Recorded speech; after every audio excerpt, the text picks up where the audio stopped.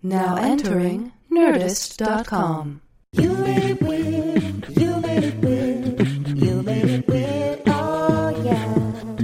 You made it weird. You made it weird. Yes, you did. You made it weird. Oh yeah. You Made It Weird with Pete Holmes. Hey, what's happening, weirdos? I'm recording the intro with Katie in the room, which is always different. Usually it's not with Katie, but this time it's with Katie. So I feel a little bit of pressure to do better. Here are the tour dates. This is John Hodgman, who's wonderful. So let's just get to it as fast as possible, which is what I always say.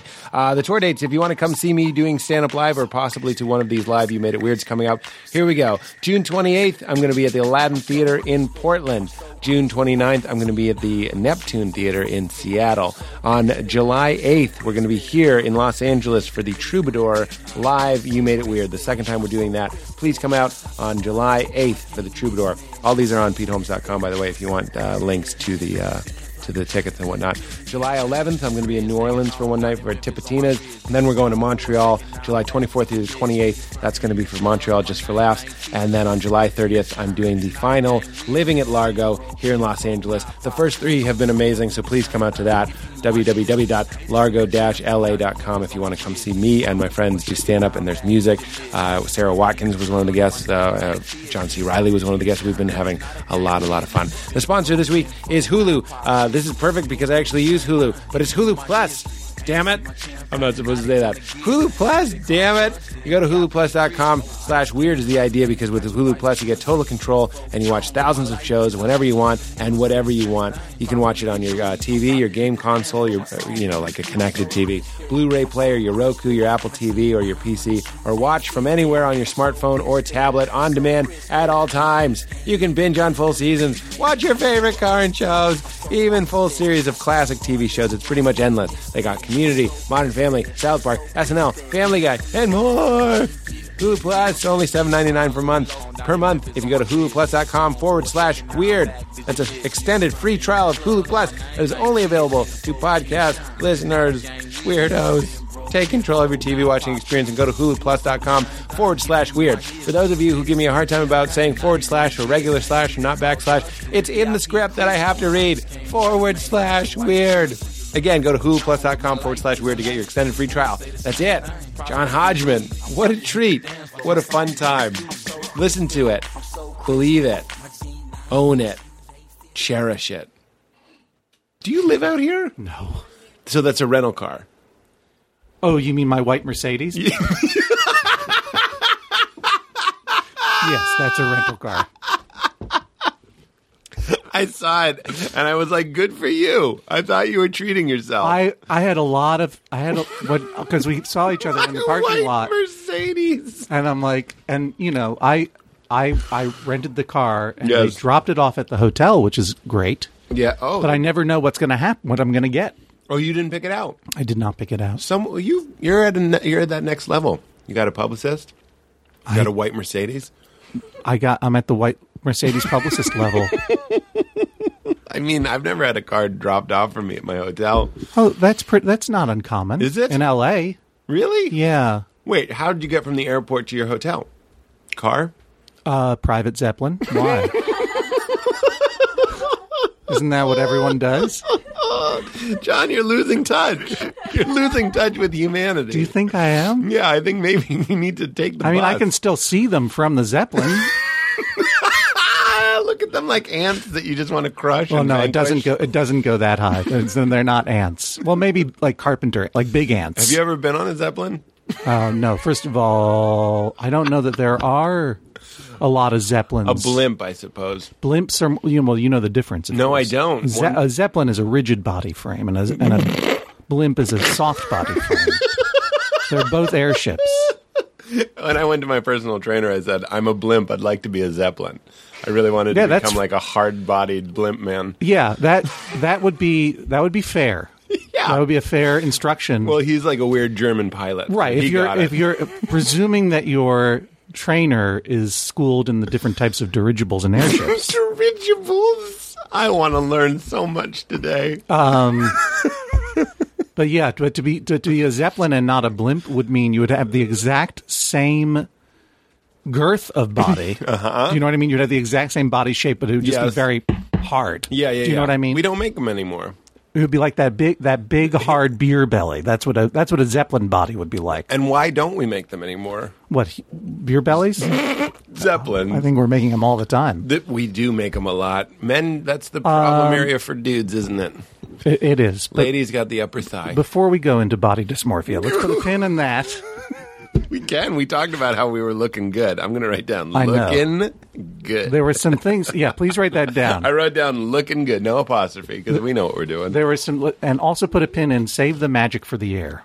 Okay, well, do you believe in that?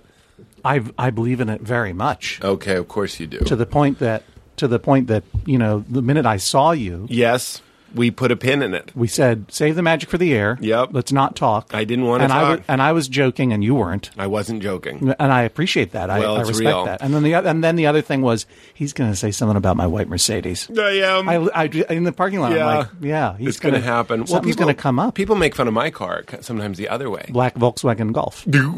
Yep. That's the sound I made when you called out my car. I'm the world's greatest detective.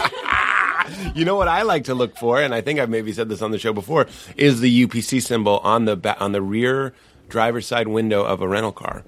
That's how you know. That's it's a how you rental know car. it's a rental. And then I think somebody pointed out to me that some of the nicer cul-de-sac, like gated communities, also have those. So it's not always true. So that you can breeze through the gate like an easy pass. You have Easy Pass in Los Angeles. Yes, I believe we do have. You know, like Pass. I don't know if it's called that, but you know, with the RFID toll paying system. Yes, it's also called Fast Track. I believe. Fast Track. If you go on the road. A lot of civil servants had a great time coming up with names for these things.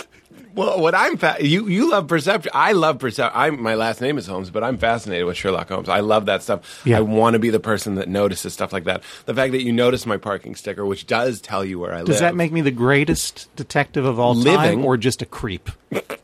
I See think what he's got in there. I think you could learn a lot from looking at the contents of my car currently. yeah. It needs to be cleaned very badly. What else is in there? Well, there's Chelsea Peretti. You know Chelsea. Sure, she's in there. She's in there. All right. I've just had it with her shit, so she's in there.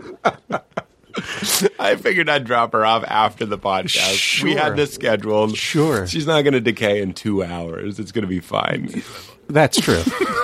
It's A little yeah. too dark. No, it's. I was just thinking. Wow, 2 hours. I'm not sure my schedule. No, you I'm can. just kidding. I I'm also, just as kidding. I said that, I was like, you can also go in. I'll talk to you for hours, Pete Holmes, and that has always been the case. Well, you're a sweet man. You're a sweet I enjoy man. talking to you. Well, it's a weird thing that we are just kind of like we decay once we stop living. Isn't that kind of strange? Do you ever freak out about like the idea that It's almost like we're the only things keeping our bodies alive.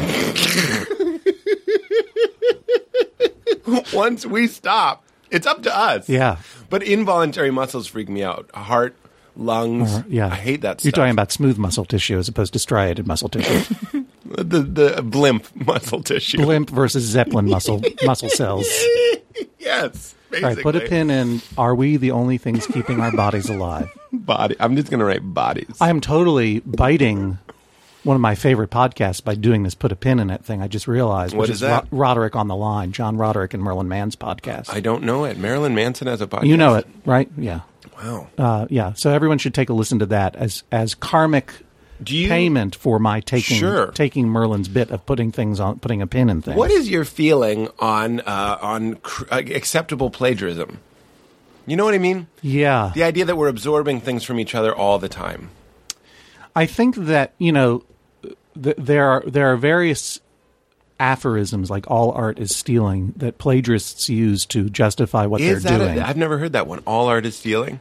I think, and the reality is that I think that acknowledges a reality that as creative people, we are to some degree the product of our influences without question, and that we are moved to be creative because of great things that we see Right. or hear, depending on the art, and it changes our brains. And sometimes our brains are changed in a way that we're now going to make art that is similar to that thing. Right. Also, you learn by copying. I mean, Right. so long as you understand that you're learning. Right. Do you know what I mean? Right. I think, And then the art of creativity is a kind of a collage where you are taking all of your various influences and insights, not just cultural, but also from your own life, and then you sort of make choices and synthesize it into something new. Right. But to that in mind, I'm married to a high school teacher, and I do not believe there's any acceptable plagiarism of any kind. What do you mean? Like literal one-for-one plagiarism? If you are presenting, consciously or unconsciously, material that is identifiably belonging to someone else, and you are presenting it as your original idea, that is plagiarism, no matter the format, no matter the what. Now, if you are acknowledging, so for example, it was unconscious of me when I started saying, put a pin in this, put a pin in this, put a pin on this. I could also argue that that's just a thing that people say. It could be, but I immediately realized this is where I got that from. Right. But what if you got and I it could from... not let it stand without saying, by the way, that's not this, probably could have gotten away with it. Probably Sure. no one would have noticed. But Right. for me, I need to say, But I that's need to a public acknowledge. place. What if you got it from your father, who's always saying, put a pin in it? Didn't you also steal it from your father? Yeah. But because was it fear? If I were taking something, well, that's just by being raised. Right. I mean, I have human children, and I see my kids ripping me off all the time. That's right. They're ripping you off all the time. Facial expressions, turns of phrase. Wiping style. Bits. Yeah, exactly. Fake trivia. That's your bit. Totally. That's your bit. Totally. What were the products My of son, plagiarism? he's going to turn 8 years old, and he's trying to grow a mustache. And I'm can't like, do dude, it. don't do it. Paul F. Tompkins was there first anyway. Old Lil Paul F with the mustache. Yeah, Paul and I have split up mustache comedy. I was in the mustache comedy territory, west of the Mississippi. But it's you Paul's. also both sharp dressers. I was watching that Midnight. He's a in sharper Paris. dresser than me. He is a sharper dresser than you. Look, we've come back to the pin. Look, I'm going to say it, looking but I don't good. know. I don't know Marilyn Manson's podcast. I know it's a joke. It's a comedy joke. I know it's not really Marilyn Manson's podcast. I'm going to go back to the pin, looking good. Going back to looking good in the Sharp parking dresser, lot. and Let's do a chapter heading. Can we reset for a second, please? Yes, please. Well, boy. Chapter 1. Looking good in the parking lot. I want this to be NPR so bad. Like, I love that sort of stuff. You do a lot of This American Was I Life. just ripping off This American Life Yeah, now? a little bit. I didn't say Act 1. I didn't say Act 1. Act 1. Act 1. Looking good in the parking lot. Oh, can I just say something? Like Ira Glass? No, I can't do an Ira. Neither can I, but I'm trying. I don't think you should. Try? It's been covered. By Fred Armisen? Well... You know what? That's another type of plagiarism. You know what I mean? Like, I had this discussion with Jay Moore. Right. If you find the touchstone to an impersonation and then you figure out a way to do it, I think that is a plagiarizable territory. That being said... Well, but no, I wouldn't say that that's... If you do an impersonation of a public figure... Yes. And you find a way to do it, that's not plagiarism because it is clearly an impersonation. Right. But I think you could rip off someone else's impersonation. Well, everybody does Eddie Murphy's Bill Cosby, for example. I think that that's true. I can't do that. But what's weird is that they're all plagiarism. I guess they're all mimics. I'm mimicking Bill Cosby. Mimicry is different from plagiarism in the sense if you're acknowledging that it's But the mimicry. thing is like when Jay Moore did Stephen Wright, I've heard Stephen Wright talk a million times. I was like, oh, that's how you do Stephen Wright. And then I was doing Stephen Wright with him. But like when I heard Stephen Wright talk, I wasn't like, oh, that's how you do Stephen Wright. Like sometimes it takes another person. Oh, I realize he lowered his voice, as obvious as that is. I noticed there's a Boston accent, as obvious as that is, once you hear someone else do it. Yeah, no, I mean, I think that a gifted impersonator... Is that what we say, impersonator or impressionist? Yeah. I never was able to settle on that Impressionist sounds like we're in a museum in France. Yeah, that's right. If you take an impressioniste gifté... Yes. You know what's funny? One of the first times we ever That's hung the out... worst French accent I've ever done. I liked it. And I got a lot of French in me. Tu as un bon cul. That's all I got. Tu as un bon cul. Cool, you have a nice ass. Thank you. But what Looking did I good say? in the parking lot. Act 1. Stand by. Wait. Stand by on cough button because I'm going to hack up some TB. Do it. Wow. Not a smoker. No, put a pin in that too. Smoking? Phlegm. Now I'm just picturing putting a pin in phlegm. That which was is the very idea. gross. I'm writing That down was the- smoking anyway. Copyright that. You do drugs? I do alcohol. I've always done legal drugs. Yes. Because I've always been a good kid. Me too. You know, it's so so- funny. Like you started drinking later, I'm guessing. Yeah, When I you- was straight edge, not by philosophy, but by neuroticism. Because it was illegal. Straight edge by neurosis, and because it was illegal, and I was a good kid, and I was a studious kid. I can't believe you're saying this because I've just been having this conversation recently, which is like not only did I start drinking when I was 21. I'm glad you can rehash a conversation you've been having with other people now that I'm here. It was in real life. Go on. That was good. Okay, though. plagiarize your... I loved it. I love that certain specific feeling of lemon on the paper cut. I like that feeling. Please plagiarize the conversation you had in real I'm life. plagiarizing myself. Yeah. That's actually one of the... I think... No, but plagiarizing yourself is creativity. That's what I'm saying. Yes. That's the ultimate goal. When I think something and I go like, oh, that's a real Pete joke, I'm like, fuck, that's the rarefied air. That's where you want to be. Yeah. Where you're realizing that you're doing something that is like so perfect for you. But write down that's a real Pete joke, because I'd like to come back to that as well. Okay. I don't know if you're joking, but you just wrote down Pete joke, but I'd like you to write down that's a real Pete joke. That's a real... Otherwise I might lose the essence. I'm also going to put quotes around Pete joke. I would put quotes around Pete, but not joke. But maybe that's a real Hodgman joke. I don't know. But listen to this. You were saying. Drugs. So if you were a good kid. If weed were legal when I was 18, I would have started smoking pot when I was 18, I think. And I didn't smoke pot till I was 28, and I'm not a big fan of pot. I think it fucked my head up a little bit. That's me. I think I literally planned a trip when I was 18 to England so that I could drink legally. Oh my God. That's next level. Yeah. Because I'm with you. I drank when I was 21 in this country. I'm so, what is the word, litigious? Litigious? Well, you're going to sue people? I can't believe you made me take a drink, sir. I'm 17 years old.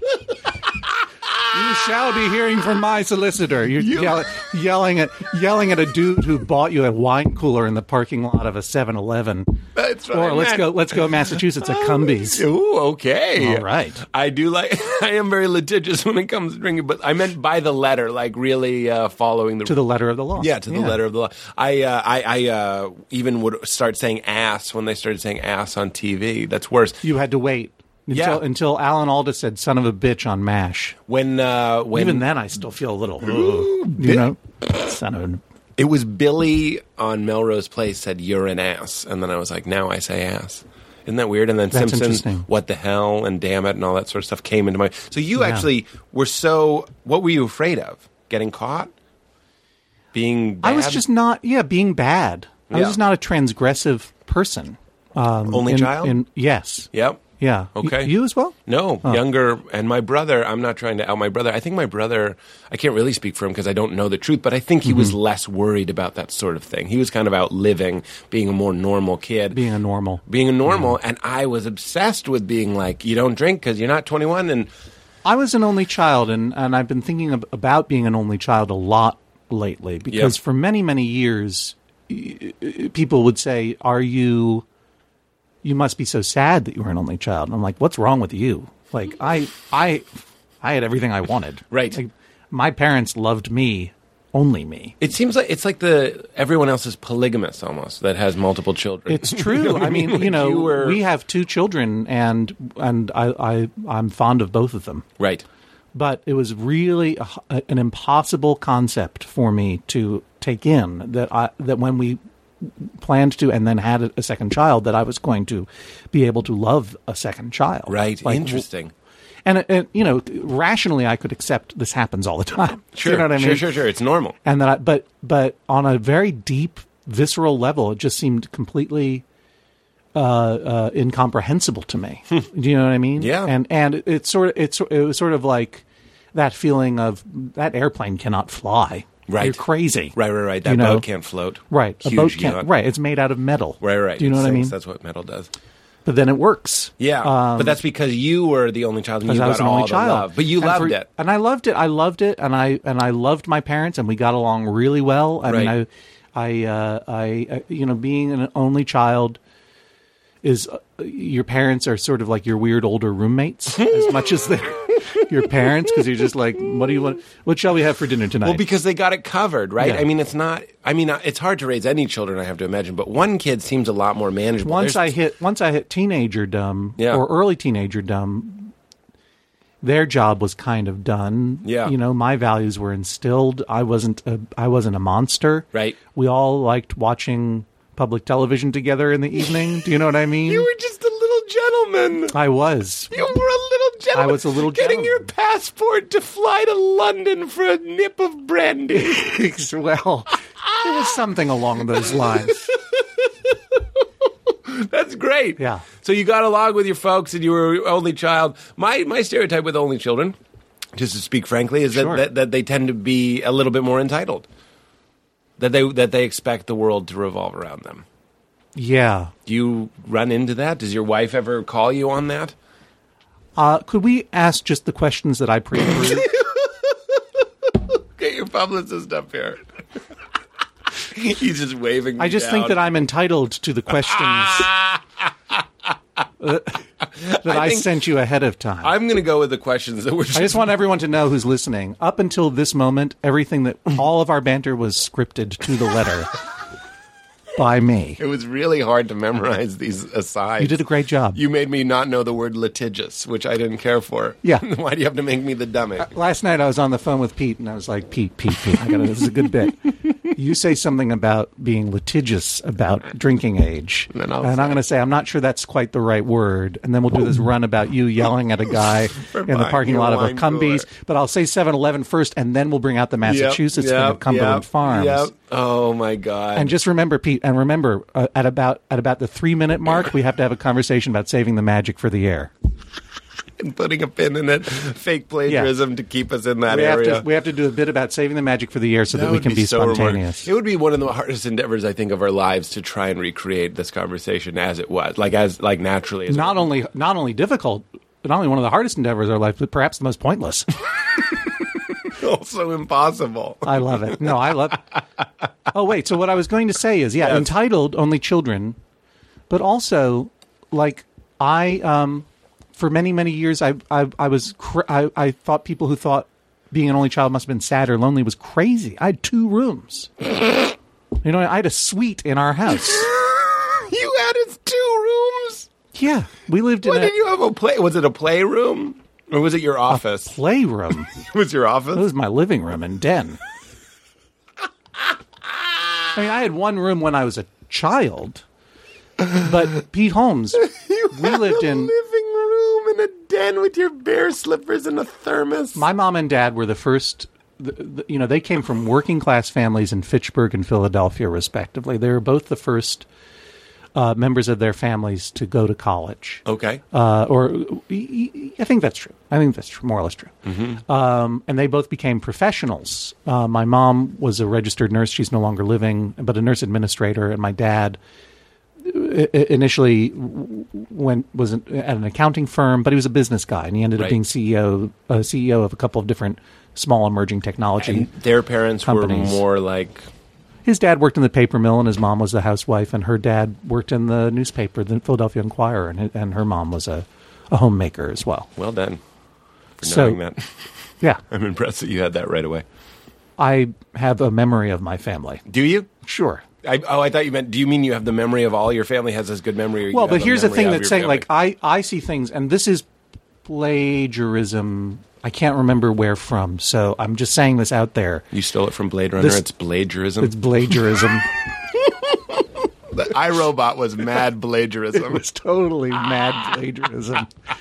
Sorry, please keep going. It was a perfect replicantation of that. No, everybody liked it. No one liked it. Everyone liked it. There's so many people hitting that 15-second back on the iPod. I hear everyone going, let's go on to the next one. You never hear that. Everyone's so happy you're here. Someone said, and something I was reading recently that made a lot of sense to me, and I can't remember who, and if someone will let me know on the internet, let me know, please. But that they kind of don't understand any job that wasn't described by Richard Scarry in What Do People Do All Day? That's a show. That's a show? What do people do all day? What Do People Do All Day is the Richard Scarry book, What Do People Do All Day? You know who I'm talking about, Richard No. Scarry? Mm-mm. Oh, famous children's book author and illustrator. Okay. In which he What would do people do all day? he That's great. had a book called What Do People Do All I Day? should read this book. Oh, it's one of the most amazing books of all time. Is it really? Because I always go to architect or barber. That's all I got. Yeah, well, I mean, I need What Do People Do. there are other occupations. Yeah, oh, come on. Teacher. I know teacher. Doctor. But Richard Scarry would do these big format illustrations of like a cityscape and all these animals dressed up in clothes because it's for kids, right? So pigs and cats. And Lowly Worm, you never heard of Lowly Worm? I know Lowly. Lowly Worm. In fact, that was one of the early times in my life when I was like, that'll be my thing. Like, I was super young, but I was like, Lowly will be my thing. Like, Lowly Worm is going to be your... It'll be like my unique... Your reference? Everyone else has like a teddy bear. I want to make a Lowly Worm doll because one of the books showed you how to make it. Didn't make it, though. Oh, yeah. So but I know this guy. I know this going guy. deep. Yeah. It's hard to make a Lowly Worm and not have it just look like a weird poop. I just dropped a Lowly Worm off.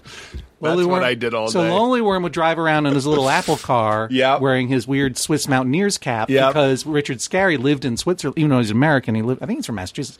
He lived in Switzerland all his life. He would draw these Swiss European cityscapes with cutouts of all the offices and all of the underground workers working on pipes, and the underground worker working on pipes, pipe fitter or whatever. And then they have someone, a cat in lederhosen typing on a typewriter going, novelist. Or, you know what I mean? Like, right. And then you would see an optometrist, and you would see a ice cream salesperson and a Zeppelin repair dude. Yeah, you know what I mean? I need to reread this book. Oh, it's fantastic. And it's true. And so whoever it was out there who said this, and I will credit you as soon as I know who you are. Thank you very much. But for awakening in my brain, it's like I also don't understand. I don't understand jobs that could not be described in a Richard Scarry book. Just simple work that you can put your hands on, basically. Right, Do you know what I mean? So like consulting, do not understand. Me neither. And what's weird is that I love my dad very much.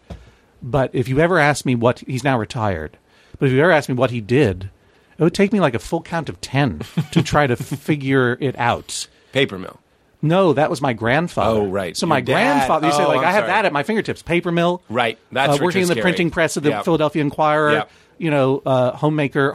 Your dad was an accountant, man. My dad worked at Cooper's and Librand, and I don't know what he did then because I was so young. By the time I was old enough to know what he was doing, he was CEOing at a like I don't know. Like, I know that when he retired, he was the CEO of a Massachusetts state-funded capital investment firm that invested with state funds in emerging technology companies in Massachusetts. And I can say that because I trained myself to say it like a minor bird.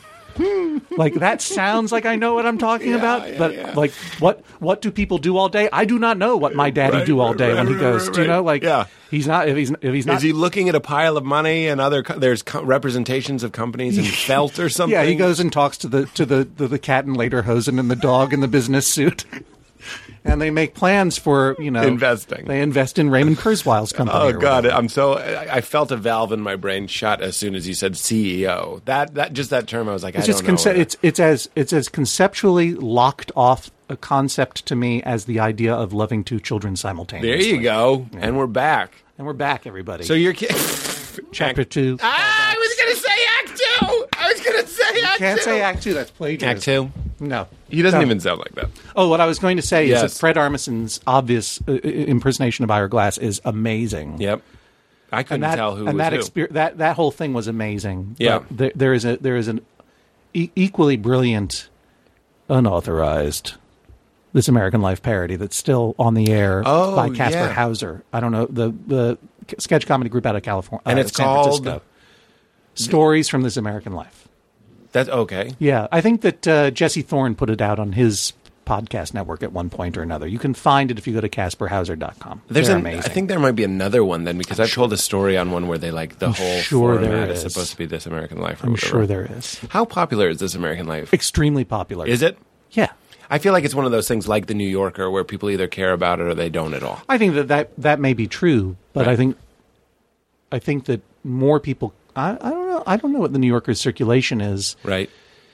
And I think that with The New Yorker, that is as much a badge of cultural status as it is weekly reading, appointment reading for people. But have you ever been in the Shouts and Murmurs? You seem you got it written all over yourself. You would think so. Yeah. When I picture Shouts and Murmurs, I picture you shouting and murmuring. There it is. Print it. Do you ever read The New Yorker and you read what did make the Shouts and Murmurs and you're like, no comment.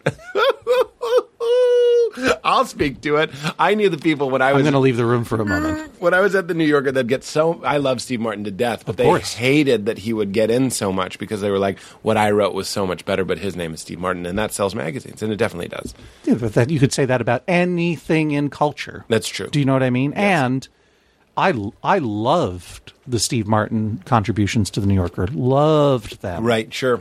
And there is one of them that absolutely, you know, I'm as influenced by Steve Martin as anyone who likes comedy. But one of my favorite things of his was an essay that he wrote in there called "Writing is Easy," Okay. which was just a long essay about how easy it is to write and why he doesn't understand why more people don't do it.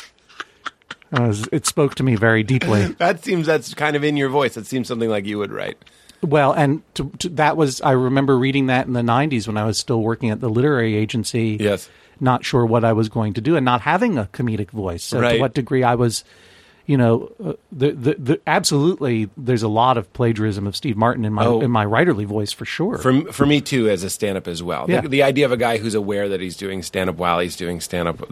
We all stole that from Steve Martin. Yeah, so I mean, you know, it does go back to the idea that all art is thievery to some degree. Because who did Steve Martin steal it from? I can't have that conversation, but people can tell you. But there's a difference between influence and Yes. and even unacknowledged influence. Sure. Do you know what I mean?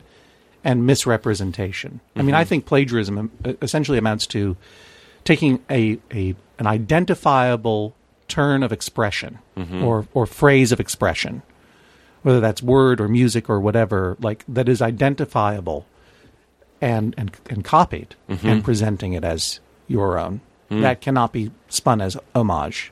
Right. Do you know what I mean? I do know what you that mean. is- I was trying to think of people we knew that have done that. Certainly, one of your many bosses, Jon Stewart, had learned some things from Letterman. I think they all agree that they learned from Letterman. Well, yeah, you learn tricks, you learn approaches, you learn ways to look at the world. Right. I mean, none of us is raised in a vacuum unless you're John Hodgman in Brookline, Massachusetts, Right. only child, literally raised in a vacuum. Sprung from the thigh of genius in Brookline, Massachusetts. We're going to get back to your parents and the college. How much of, what's funny about me is, not me, but like the difference between you and I think, perhaps. Your comedy comes from a lot Chapter 3, what's funny about Pete? You come from a place of understanding, which I like. Thank Like you. you know things. Like you know words and, I know some things, expressions. sure. I like knowing things. And you're literary and you can write and you're well spoken and all that sort of stuff. A lot of my comedy comes from like I'm an idiot and I misunderstand. But that's not even a persona. Like I misunderstand things a lot. Yeah. And then my what comedy is like Maron says this on his show all the time. He's like people become comedians to control why people are laughing at them. You know, people are already laughing at them, but you become a comedian to control why they're laughing. Yeah. And that's very true. I have these big, huge misfires. I saw this billboard recently, and it was for a lawyer, and then it had his number. But instead of dashes for the number, it had periods, and it didn't have the 1. So it was like 888.455.8027. Well, first of all, that's terrible. What? I don't blame you at all for not understanding what was going on there. Well, thank you. Like there are conventions of how we I agree. communicate. There were no with each other. parentheses. No parentheses. So I thought, but this is You might as well be reading a text from a teenager at that point. Put a pin in this. They're changing language at a rate that has not been that is faster than ever in human history. I And love talking about Teenagers? like, teenagers and their bodies. Oh, we'll put that under chapter TK, body dysmorphia and teenagers. We do have looking good. We still on have that. looking good. Listen to what my brain did, though. I saw that sign, and then I thought, oh, that's the number of cases he's won. Yeah. That's what my brain did. And now that's obviously wrong. The last 4 digits. It's a 4 digits. That's wrong. That's not how our numbers work. Right. But the thing is it's like a handicap, basically. My brain failing in that moment then becomes kind of like another way of look. It's like a cheap man's, like stupidity is a cheap man's way into a different way of looking at the world. You want to talk about Letterman's point of view. Being stupid is a pretty good point of view because you misunderstand things all the time. Yeah. And now you're standing on your desk. Yeah, well, I mean, and you know, there is an element to. I don't want to pull this back to me. I think it is a pretty typical, as you point out, pretty typical comedic stance look at something and then take 1,000 steps back into space and see what is actually happening. Do you know what I mean? Sure. That's what were you going to bring it back to you? You look at things and it's very, very funny. I've actually read your books and stuff. I love them. Thank you. The idea that you're on top of it. You know what I mean? It's like in almost, of course, a lot of it's baloney. I'm looking at things from Private Zeppelin height. That's exactly right. Yeah. And that really hadn't been... I mean, Steve Martin kind of did it a little bit, but I think you took it and went a completely different direction to this sort of... I think that Steve Martin certainly had or cultivated a sort of a pompous... Yeah, pompous. A pompous attitude of looking down at everything. Right. While Including the audience. Including the audience, Yeah. while gently revealing that he was an idiot. Right. And there was absolutely, that's Stephen Colbert's stated... Right. Point of perspective as a high class or high status idiot. Right. Do you Which know is what I mean? Chaplin, too. Which is Chaplin. Which as is a well. high status hobo. He's not an idiot so much, but he was like the scourge of the Peter city. Peter Cook's monologues were really influential to me in that he would just sit there and authoritatively spout off insanity. Right. Do you know what I mean? Mm-hmm. I feel like there's a touchstone that is so obvious that I think my brain is purposefully blanking it out so as not to even acknowledge how much I have ripped off someone. I'm trying to think of I can't think of it either. I'm trying to think of what it could be. But that's as old as... But there is one. I'll but like remember it. a low-status character being a genius is also fun. Sure. You know what I mean? Like, people just like to switch up. Here's the thing. Like, I'm concerned that there are going to be teenagers out there with body dysmorphia and texting weird misspellings of words. Yes. Who will be listening to this saying, oh, well, this is what happens. I choose this comedic persona or point of view. And You mean just in their lives? in their lives, or if they want to be a creative person, a comedian or a writer or whatever. Oh, I choose a persona, I choose a point of view. And you can do that, and I think people can be pretty successful that way, and there's certainly choices that are made. But Right. in terms of your acknowledging that you can't read numbers right, Right. and my acknowledging that I like knowledge and facts and stuff, Right. that is, I think, the core to being a creative person, just honestly acknowledging Right. who you are and what your perspective really is, honestly is. Right. And it's like making And it's harder friends. to know what it is. It's harder to know that. It's than you impossible. think. It takes so much longer than I thought it would take to figure out who you are. Like, Right. it was right there in front of me the Right. whole time. Right. But it took over 10 years for me to be like, oh, I'm this guy. You know what I mean? And it took endless amounts of talking about yourself, all these like kind of gauche, grotesque things. Right. And then you end up being like, oh, that's who I am. That's how people see me. I mean, yeah. I mean, so it was very nice of you to mention my books. They're all done now. Yes. I wrote those 3 books of fake facts. They're done. Well, they are because The third one. I did the third one. There only ever needs to be a trilogy. I agree. Then it can stop. Sure. I read not for plugging, but just for reference. Yeah, no. The first book was called The Areas of My Expertise. The second book was More Information Than You Require. The third book that came out in 2011 and then in paperback in 2012. Hey. That is all. And they were all essentially one big book of trivia, like historical trivia and fascinating true facts, but they were all made up by me, and they're all Right. fake. Right. And I loved trivia books, and I had waited for a long time to try to figure out what kind of book I was going to write if I ever was going to write one. And when I hit on that idea, it was just gangbusters. Yeah, I knew yeah. exactly what to do. Right. And by default, by writing all this fake trivia about the 9 U.S. presidents who had hooks for hands and the mysterious 51st state, Right. And the hobos, of course. the hobos, and Don't forget the hobos. and the mysterious 51st state, which is just a magical plateau enshrouded in clouds that moves around the country and sometimes even into Canada, and we don't know why we made it a state. but Right, it did. right. They describe the sort of alternate world. You're like a guy with a huge gun that just shoots it in the sky. You know what I mean? Like, you have all this knowledge and wealth. Like, you I'm should trying be. to take down Zeppelins. I know they're up there. But there's a great delight in watching a guy with a massive gun that could be mowing down a forest or people. Right. And he's just shooting in the sky and giggling at himself. Yeah. You're like, oh. There is an element of that. Yeah, Yeah. you're absolutely right. Yeah. But that's what makes it so fun. Oh, I hope so. Yeah.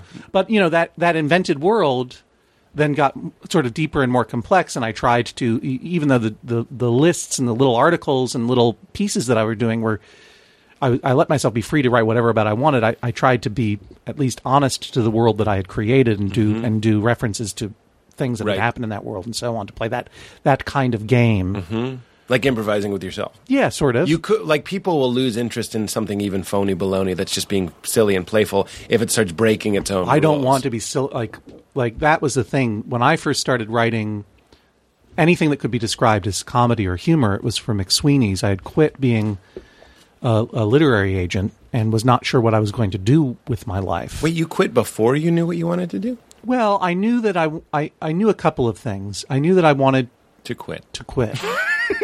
I knew that I wasn't happy, Okay. and that's a hard thing to know about yourself. Yes. To know that you're not happy. Dungeoned, I would say. Dungeoned by the reality that you haven't done it yet. You haven't figured out the thing. Well, but I think that just simple we,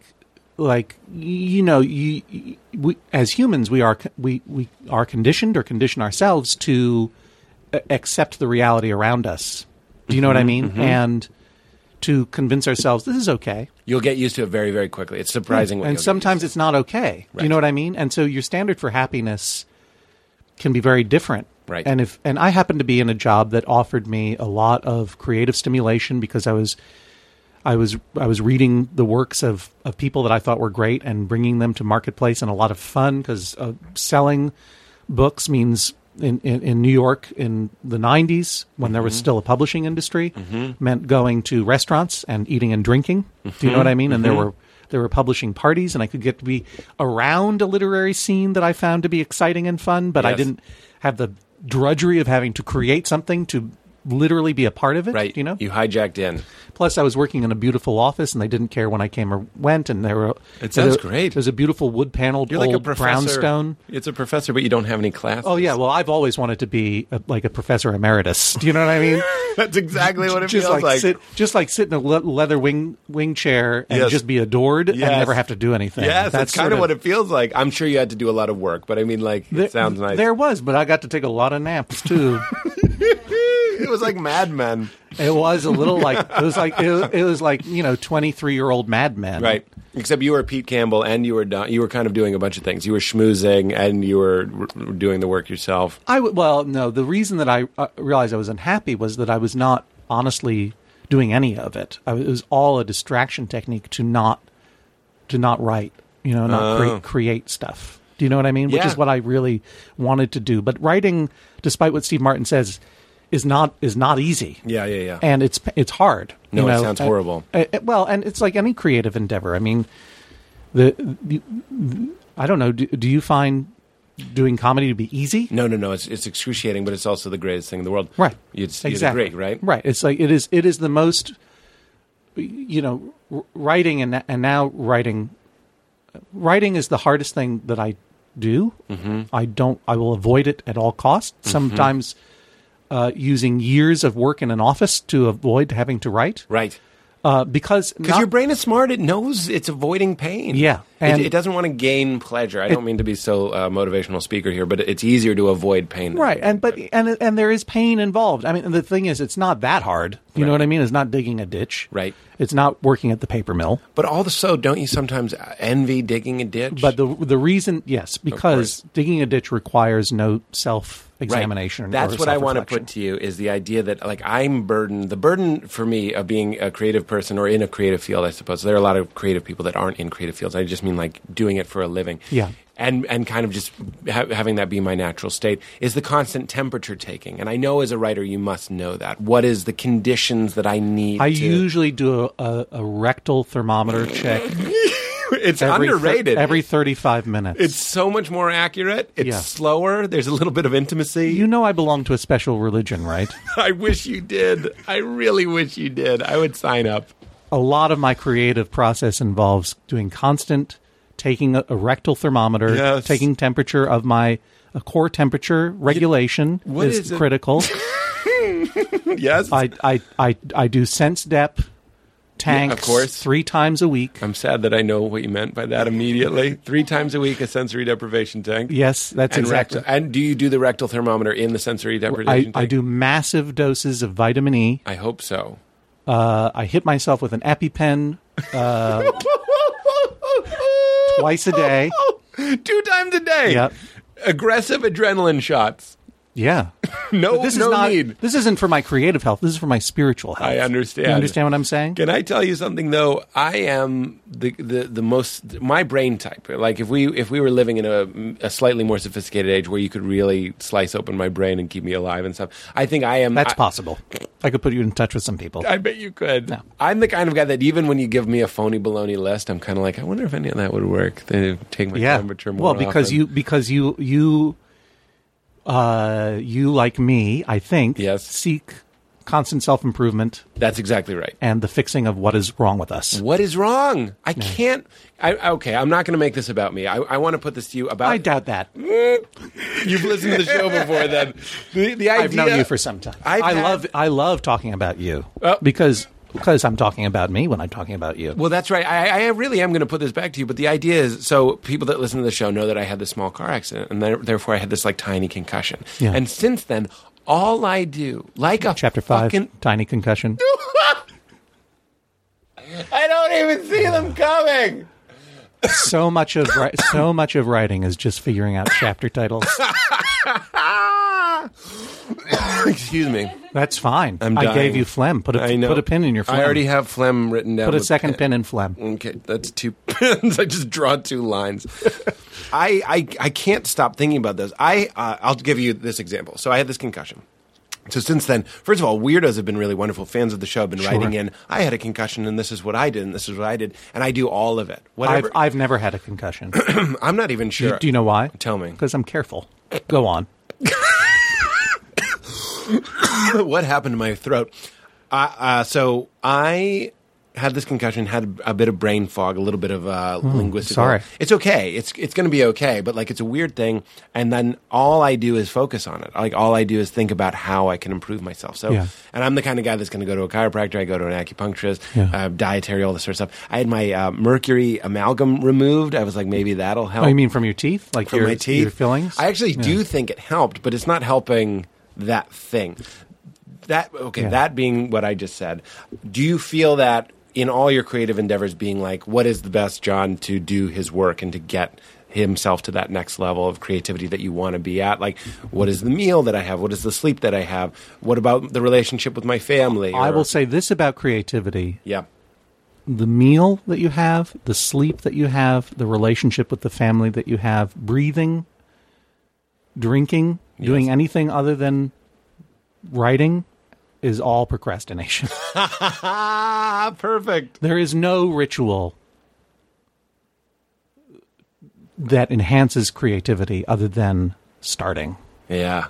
And that it's I only know that from the past 2 years. It took you a long time to get there. Yeah, and I learned it recently, and not to plagiarize, but from Linda Barry, the cartoonist, who has really made a big point of openly discussing procrastination and the difficulty of being creative.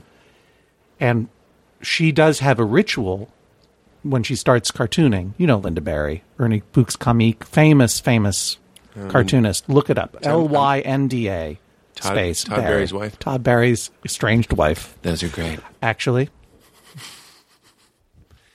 Hey, man. the ex-girlfriend of someone we have been discussing. Really? I'll leave that as To a the mystery. listener. As a mystery. Chapter 5, 6. You're getting close. So she talks about she And has good friend of Matt Groening. Oh, And sort That of, one I know. and they came up together okay. doing alternative comics. And she's a genius, and genius comic writer and illustrator. We're in the store. We should go. You should go show me one of her. All right, so inside this store, there's When we're probably a book by her called 500 Demons, which is her it's an illustrated book about creativity. Oh, And one of the things that she says is that, for her, she will have the same problems that anyone has by getting started writing. Like, you will do anything to avoid sitting down and writing. And so her ritual is merely to trick her into doing those things, which is she forces herself to sit down, and then she just gets a pencil and a piece of paper and just starts moving the pencil on the paper. Just like moving the hands, right. making nonsense. And what she finds is that it's like a warm up exercise if you are physical in any way, which I am not. Mm-hmm. But everything that you think was impossible and incredibly hard starts to the muscles start to relax once you just get that going. It's like your brain is remembering, oh yeah, I can do this. I can move that hand around. Mm-hmm. And eventually that hand is going to start making things that are coherent and make a certain amount of sense. Mm-hmm. And I thought about this for a while and talked to a lot of people about it and really gave it some serious consideration, all as an effort to not write. And then one day I sat down, I'm like, what if I just started typing nonsense words? And it was really unbelievable how quickly I was able to get out of town, to change track and be in a creative frame of mind. Shut your mouth! To start not typing. Even words, gobbledygook. Just buh. You got the murmurs. Now we need some shouts. Ah! I did it! That was terrifying. People were falling asleep. I blew out. Yeah, right. No. It was perfect. Yeah, why did this... People who are mad because I had hijacked your podcast into NPR land. No, I love it. I wish we were in NPR land. People just thought I laughed. That's all they thought. So you just hang on. I brought up some phlegm. Okay. Oh, gross. Gross. Gross. It is gross. It's disgusting. Joking. No, it's disgusting. Our bodies are disgusting. Our bodies are disgusting. I was talking about that recently. I was next to a woman in first of all, I'm not going to tell this. I'm going to tell the story real fast, but then I want to talk about what you just talked about. Sure. She was eating a burrito in the movie theater, which is gross. Because it smells. Like, everybody's smelling this burrito, which is weird because if you were in a burrito shop, you'd be like, smell those burritos. Like, you'd want one. Yeah. But you're in a movie theater, so you know you it's can't gross. have one. And you're not, outside food in a movie theater is no good. It's no good. And she's eating it, and then she ate it, and everyone's smelling it, and then she finished it. And then I was like, it's weird that we all think that the burrito is gone. You know, and my friend even said, like, I'm glad that burrito's gone. Really, the burrito isn't gone. It's just inside of her. She's storing it. She's meat refrigerating it, and it's sealed. Her fucking epiglottis is shut, so the smell is in her now. Right. Bodies are gross. That's why burps are gross. They're little betrayals of how fucking disgusting and insane it is that we're holding around. Like, this it's stuff. gross down here. That's exactly right. Yeah. The little manhole cover opens, and the guy goes, you don't want to see what's down here. Yeah, exactly. And some of the smell comes out. It's disgusting. I love what you just said. I can't believe this is a free podcast because that's invaluable. I thought you were going to say that the idea... people should go buy Linda Barry's books because, like most alternative comic strip artists, yes, there's no place to publish alternative comic strips anymore. So everyone's struggling. So go buy her books. There used to be like zines and such. Well, there used to be alternative weeklies in every city, right? And they had lots and lots of comics in the 80s and 90s and into the 2000s. But they're gone. The online market just ruined it. There is no like selling them to websites and stuff. I have these conversations with someone. You should talk to Tom Tomorrow about this. Political cartoonist. Okay. But you can't. A lot of the New Yorker guys I know, they're all trying to figure out the way to like monetize that sort of online thing, but it seems really hard. The one-panel cartoonists? The one-panel cartoonists. But the problem is you can get everything for free. Every cartoon has been scanned and it's online, and you can steal it. Let's face it, everybody. The one-panel cartoon is out? It's been out for 40 years. It is kind of a weird... Do you know what I mean? I do know what you mean. Like they're basically... In the cartoonist, the New Yorker style cartoonists, they're like the Amish of cartoonists. You know, there's one protected enclave where they can practice their antique way of life. Oh my god, that is so good. But I mean, the Amish of cartoons. You're absolutely right.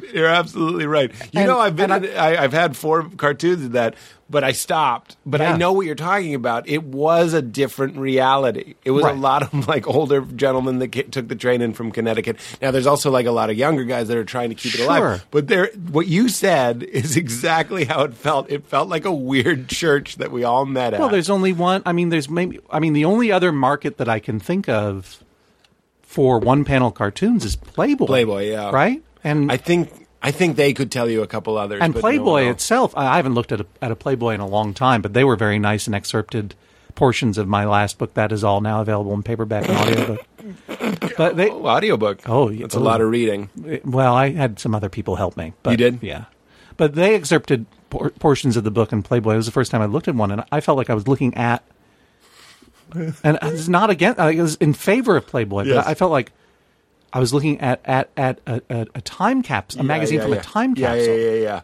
It you know should what have I been in mean? the hatch from Lost. The fact that it is a magazine. Yeah, exactly. A glossy naked lady. Yeah. And then like little editorials and interviews to class it up. You classed it up. It was really. You classed up the stroke book. And one panel cartoons Yes. and And the they front get of the full a wall, page. and it's thick, and there's a big front of the and book smells. section. There are smells. It Like there's smell- colognes the colognes, in there. That's yeah. what I bought. I recommend this, actually. I went on eBay and bought. I've talked about this before. I've talked about everything before. We passed a threshold. I've said everything. Yeah. I've said everything I have to say. Well, luckily, there's no new element to this conversation that could bring anything new. You are a funny man. I am just on your property, and you shoot your shotgun in the air every once in a while. And you remind me that I'm on your land. Yeah, bangs and murmurs. Well, just the idea, I want to see what you say. I bought a Playboy from my youth because I was like, that'll be interesting. So I bought it, and the first thing that really made it worth it was that it had the same cologne inserts, and I smelled it. yeah. And I mean, like, if it had been a movie, it would have been that transfiguration. It's I true. went You can't. back. I mean, there is something. There is that smell of cologne samples. Yeah. Yes. You can't that smell the you internet. can't smell the internet. not yet, anyway. Not until my startup goes public. This is a free podcast. You don't have to pay for it. You can't smell You can't the internet. smell the internet. That's why I bring it up again, because Yeah. you say you can't smell the internet. Yeah, it's interesting. I had a similar, like, one of the big influences in my life was a article.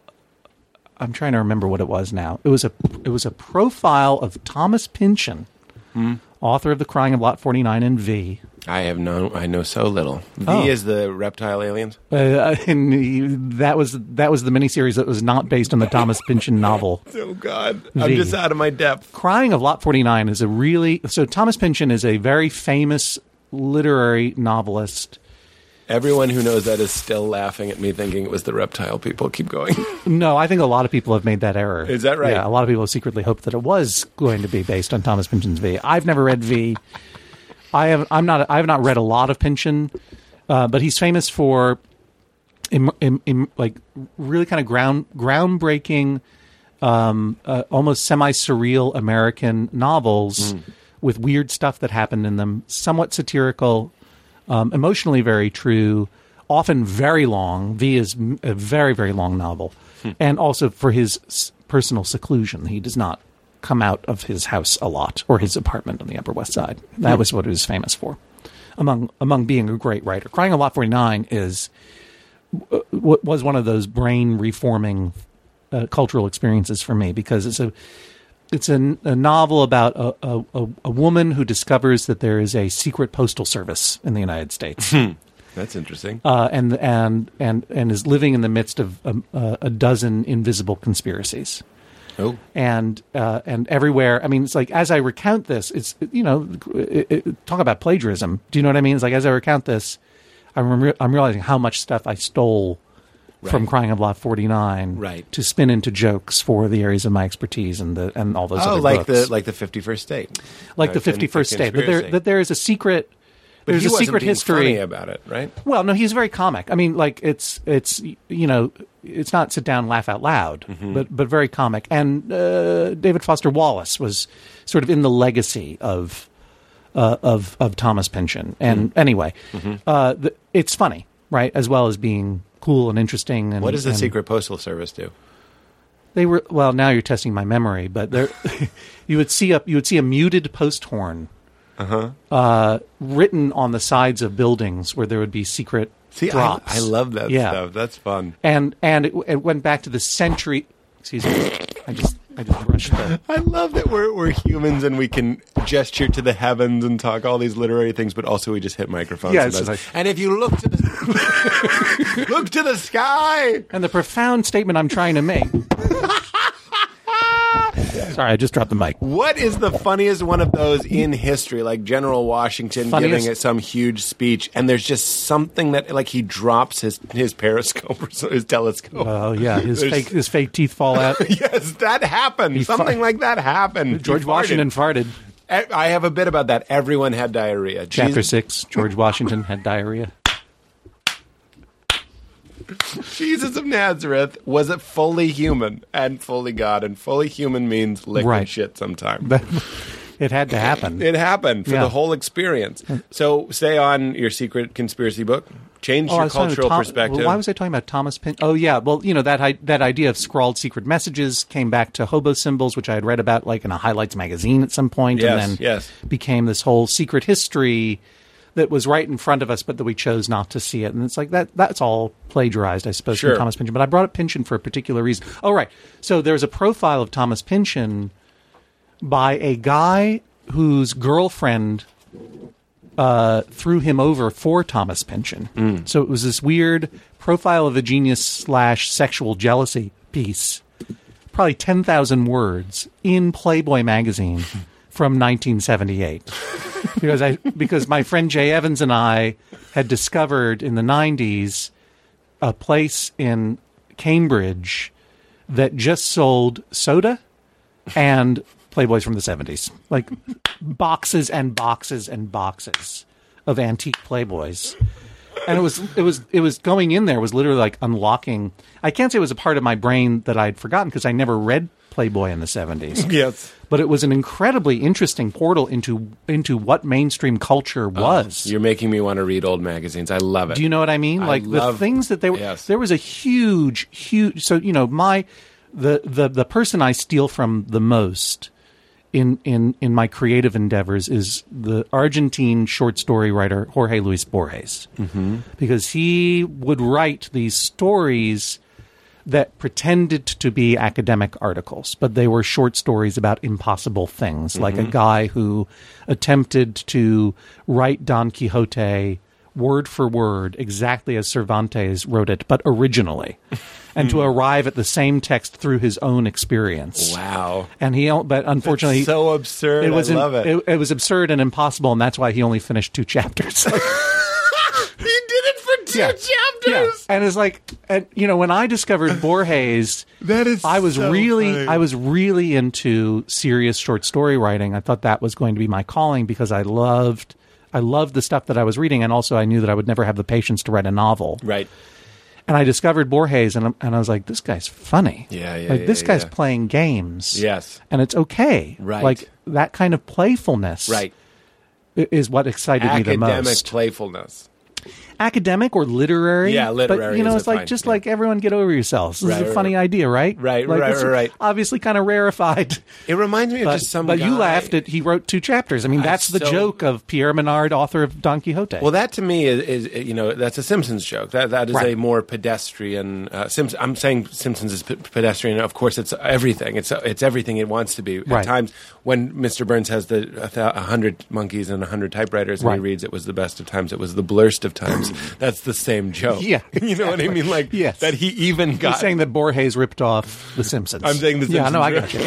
Ripped off Borges. I feel you. You know what it is, and the feeling of all of this to me is the guy at some party, and the party's a little stuffy, and that we're going to say is the literary world, and it's taking people a while to figure out that guy's joking. Right. You know what I mean? Like, oh, he knows he's being funny. Right. And I love people like that in your life where you're like, he's saying these weird things, but if you're the guy that figures out the secret and the code, it's a fun little club to belong to. And be like, of course he's joking. Nobody wrote like 2 chapters of Don Quixote. But Borges was the subject of a huge article in a pornographic magazine. Yeah. And like that's what I discovered, like already a Borges fanatic, and I randomly pick up a 1979 Playboy out of the back of this pornography shop in Cambridge. Yeah, I wish because I liked the eyes of the woman on the cover or whatever. Sure. And I open it up with almost, I mean, that's another thing that Pynchon talks about is coincidence and how there is no such thing. And I open it up to this huge piece on Borges, and I'm like, amidst stereo reviews, Seagram 7's ads. And grow your own weed. Yeah. Do you know what I mean? Like, I was like, wow, what a, Well, what do you make of that? Because there was a vogue in American culture in the 70s of being sophisticated. Sure. That we no longer have. I agree with you. Norman Mailer isn't being in the Teen Cosmo lately. Right, exactly. But the idea that... I'm fascinated with what you just said. The idea of coincidences and stuff is something that's very interesting to me. The 2 Playboys that I bought from my youth And look, I can. So you went back to ones that you remembered. that I shoplifted. I Right. bought it and I have it. Shoplifting I shoplifted. Playboys. Yeah, I did. Me and my friend. I thought you said you were a good kid like me. Well, I had an accomplice, and I just made the You distraction. had a bad influence. What I did was I hid the Game Pro magazine, and then I went up to the counter at the corner store in Lexington in the center, and I said, "Do you have Game Pro magazine?" And then he was like, "I think we do." And he came. There's one guy. He came up from the Right, counter, right. and then Opie would go back and grab a Playboy. See, we were bad kids, but we got Playboy, which is like tasteful. Like we could have gotten Club and really Yeah, blown our dicks off. maybe you just wanted some advice on how to set up your quadraphonic stereo set. I did. I wanted to get that surround sound at the Hollywood Bowl sound at home. Yeah. But in that, so I have these 2 issues of Playboy, and it's similar. One of them is an interview with David Letterman. Yeah. Okay, so Sure. I'm like, what the fuck? Like, I love David Letterman. I love David Letterman at the time, but I was getting it for the boobies, not even the eyes, the Right. chest eyes, and that's what I call boobies. She got a nice set of 2020s. I just plagiarized your laugh. I loved it, and you can have it. 2, the other one had the ladies of comedy. Okay, Sure. and it was female comedians in New York, and like it had them naked, and then on the other page it had them performing at Stand Up New York, a club that some 10 years later I would be performing at. Yeah. Fucking insane. Yeah. Like that's enough for me to be like, this is crazy town. Yeah.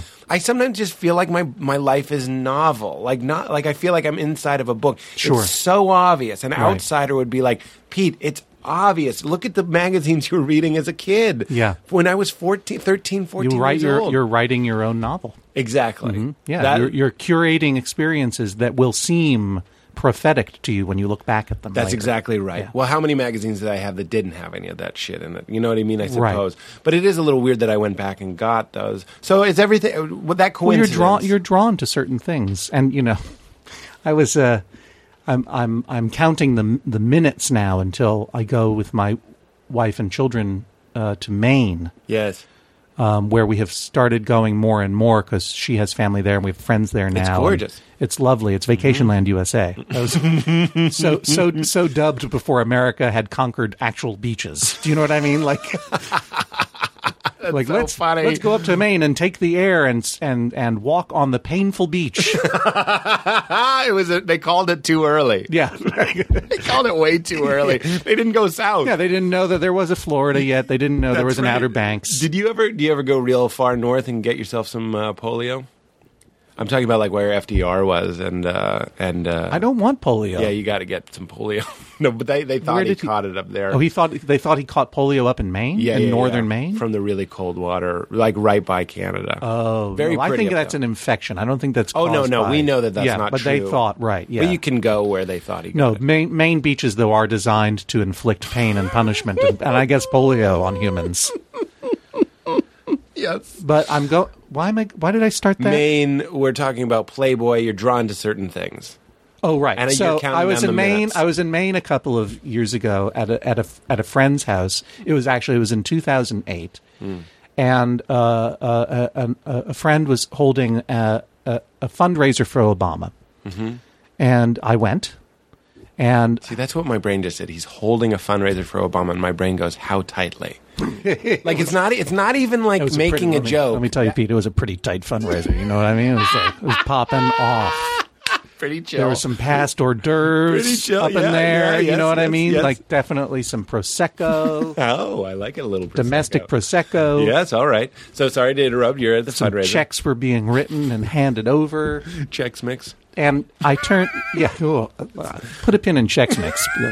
I recently had an experience with Chex Mix that I don't like to buzz market brands, but I'm writing down checks mix. there's something beautiful about the fact that there was a cereal that some smart, presumably woman, figured out that you could mix with nuts and just call it. pretzels Chex Mix. and then add 1,000 pounds of salt and MSG to I was it. just going to say an MSG. Yeah, and then oh, I'm sorry, I stepped on your joke. No, just my facts. Don't step on my facts. I just remember I don't eat Chex Mix anymore because it's like the third ingredient is MSG. Fuck you, Chex Mix. You're fucking us up. I don't give a shit. I'll take a stance against Chex Mix. I'm glad. That's a bold stance. Yeah. Oh, well, anyway, so I'm in Maine, rocking the Chex Mix. Yes. And at this fundraiser, I see I see two people that I went to college with. Yes. Now, you recall that I was educated at Yale University, an accredited 4-year college in Southern Connecticut. You have the dull wit of a Yalean. Exactly so. It's from The Simpsons. You have the boorish wit of a Yalean. And then the razor dull wit of a man who went to Yale. And then also Yeah. American Psycho, where he goes, he's a part of that whole Yale thing. And then he goes, what do you mean? And he says something, closeted homosexual, that Yale thing. Yeah. I don't know anything about Yale except from what I've learned from movies. I think that's all that Yale knows about Yale. Yale, I mean, I just went to my reunion and I was reminded what a constructed environment it is. I mean, it was literally built in order to resemble Cambridge and Oxford to the point that when they built it, they buried the roof tiles of the different buildings underground for months to age them. No. And then they went around breaking panes in the windows so that they could repair them with lead. Oh my! Do you know, because that's how you would and they soaked all the books in tea and burnt the edges. Yeah, it's put cobwebs in every room. It's the magic kingdom of colleges in many ways. Right. And not only did they repair. So when I say repair them with lead, you have to imagine an old timey like Oxford style multi-paned window, like maybe 10 panes in the window. Yes, and if one broke, you would put the pieces back together and sort of mend them together with poured lead. So you'd see a big seam. Yes, do you know what I mean? Of course. And sometimes a branching seam. And at Yale, if you ever go and visit there, you will see that there are these broken, repaired things. They were broken on purpose, repaired on purpose. All the seams form a Y for Yale. No. It's truly like the hidden Mickeys in my God. Disneyland. And this is why I went. And the hidden... Like when I was on the tour, I was like, this is where I want. I don't care what you're teaching. That sounds like something you would make up. Yeah, well, I mean, 100% sounds like something from one of your books. I drew a lot of. I mean, I often feel like, am I alienating people because I'm dropping all this Ivy League comedy right now? Yeah, but in general. But like it's a crazy. It was one of the most important places in my life, and I met people that still inspire me today. Jonathan Colton and I became friends there, and he's still a huge collaborator and inspirer of me. I guess that's a word. But Sterling Memorial Library is this beautiful old library that's built to look like a cathedral, and on top of the library is a scale model of the library.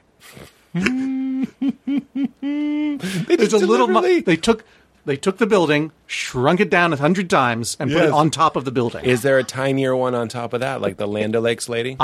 That is what I described in my book. That it's an infinite regression. I was like, I just want to make sure I have no readers, so I'm going to go on this branch for a while. That is perfect. That is cool. I like that sort of stuff. So I'm in Maine, and I see some people whom I knew in college that I had not seen for many years, and it turns out they're now married and they have a child, and it's really nice to see each other. And I'm like, do you also come to Maine? They're like, yeah, well, I've always come to Maine.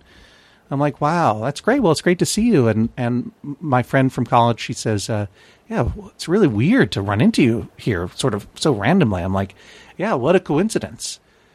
2 white people who went to Yale meet again in Blue Hill, Maine at an Obama fundraiser. Yeah. What are the chances? Yeah. What are the chances that that's going to happen? That's not so magical. And since then, it's like anytime someone says, I can't believe you're here, it's like in the back of my head, I was like, yeah, it's a small world among white people who went to college, isn't it? Right. That is very funny. But so does that mean you don't put much stock in coincidences, or what? Do you think it's all nothing? Yeah, I mean, I think they are literally coincidences, a coincidence of events. You must have listened to that NPR about This American Life. I mean, about coincidences. I don't think that I did. Isn't that a coincidence? That in itself is a coincidence. It was all right. The only one that really stuck out was there was a woman who was working as a cashier at a grocery store, wrote on a dollar bill her name, and she said to herself, if I get this dollar bill back, that'll be the guy I'm supposed to marry. And on a date, the guy paid with that dollar bill. Like she had written some sort of code on it. So I mean, like, that happens, but I get And it. Did she marry the guy? They got married, right? Yeah. But I mean, so that's an amazing story, right? It's not impossible that bill would come back to her. Sure. When you break it down, it's not like Well, whenever I get paper money in change from places, I immediately mail it to another part of the country to keep that bill out of circulation in the local area. But that's me. I think most people tend to spend their money in the same town where they get it. Do you know what I mean? You mail your money to another part of the world or the country. Well, I have money swap pals. Yes. Do you know what I mean? In different parts of the country. You get 51 and you send them 51. Dear Cash Pal, how are you? I am fine. Today I bought a Coke Zero, and that keeps it circulating. And fresh. Please send me your change. Keep in touch. Well, and you're also making a valid point: is that dollar bill probably stayed somewhat local. I mean, and and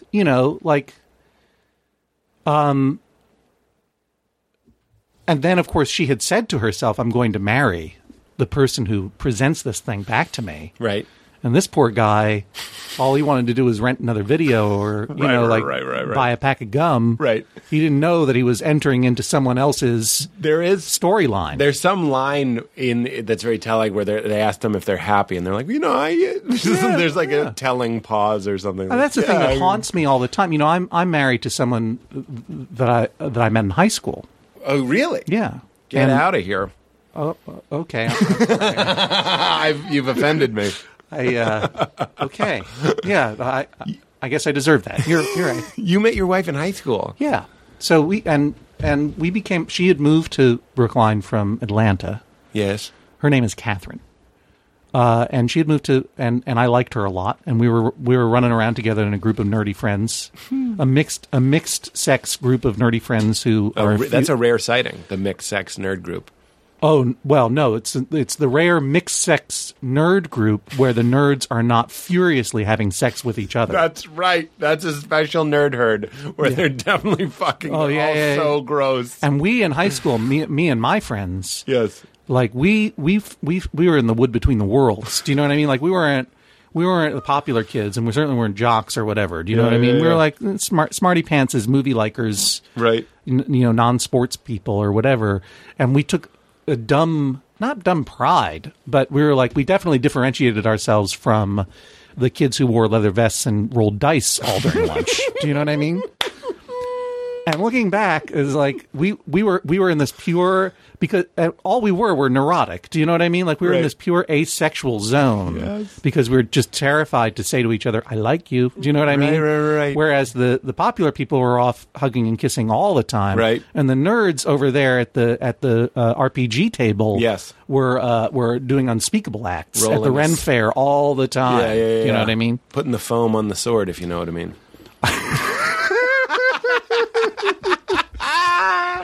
So my laugh indicates that I do know what you mean. So you're in between, and you know Catherine then, and as a child. We're both children, 17-year-olds, I guess, and then she was a year older than me, graduated. Still is.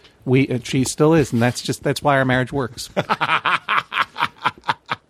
We dated. And then we sort of realized that we liked each other the summer after she was graduated. Oh. And so it was long distance throughout, and then she went to a different college. Uh-huh. She went to Bryn Mawr, which is a very prestigious school of witchcraft and wizardry outside of Philadelphia. And they buried the whole school. And we were both, and we were long distance, and we can and sometimes, and when we were together during college, we were together essentially once a month on letters, and that's it because there was no internet. Yes, like handwritten letters and phone calls. Do you still have these letters? Of course. Oh. But then there were times when we were not together at all and thought we would never be back together. And then we ended up, after college, moving to New York, and we're basically together since then. So it wasn't like, you didn't like break up, it just kind of like... No, we broke up a couple of times. Oh, you did break up, okay. Yeah. But we got back together. So during those times, you like during college, you just like weren't necessarily... Well, I realized that, I'm not...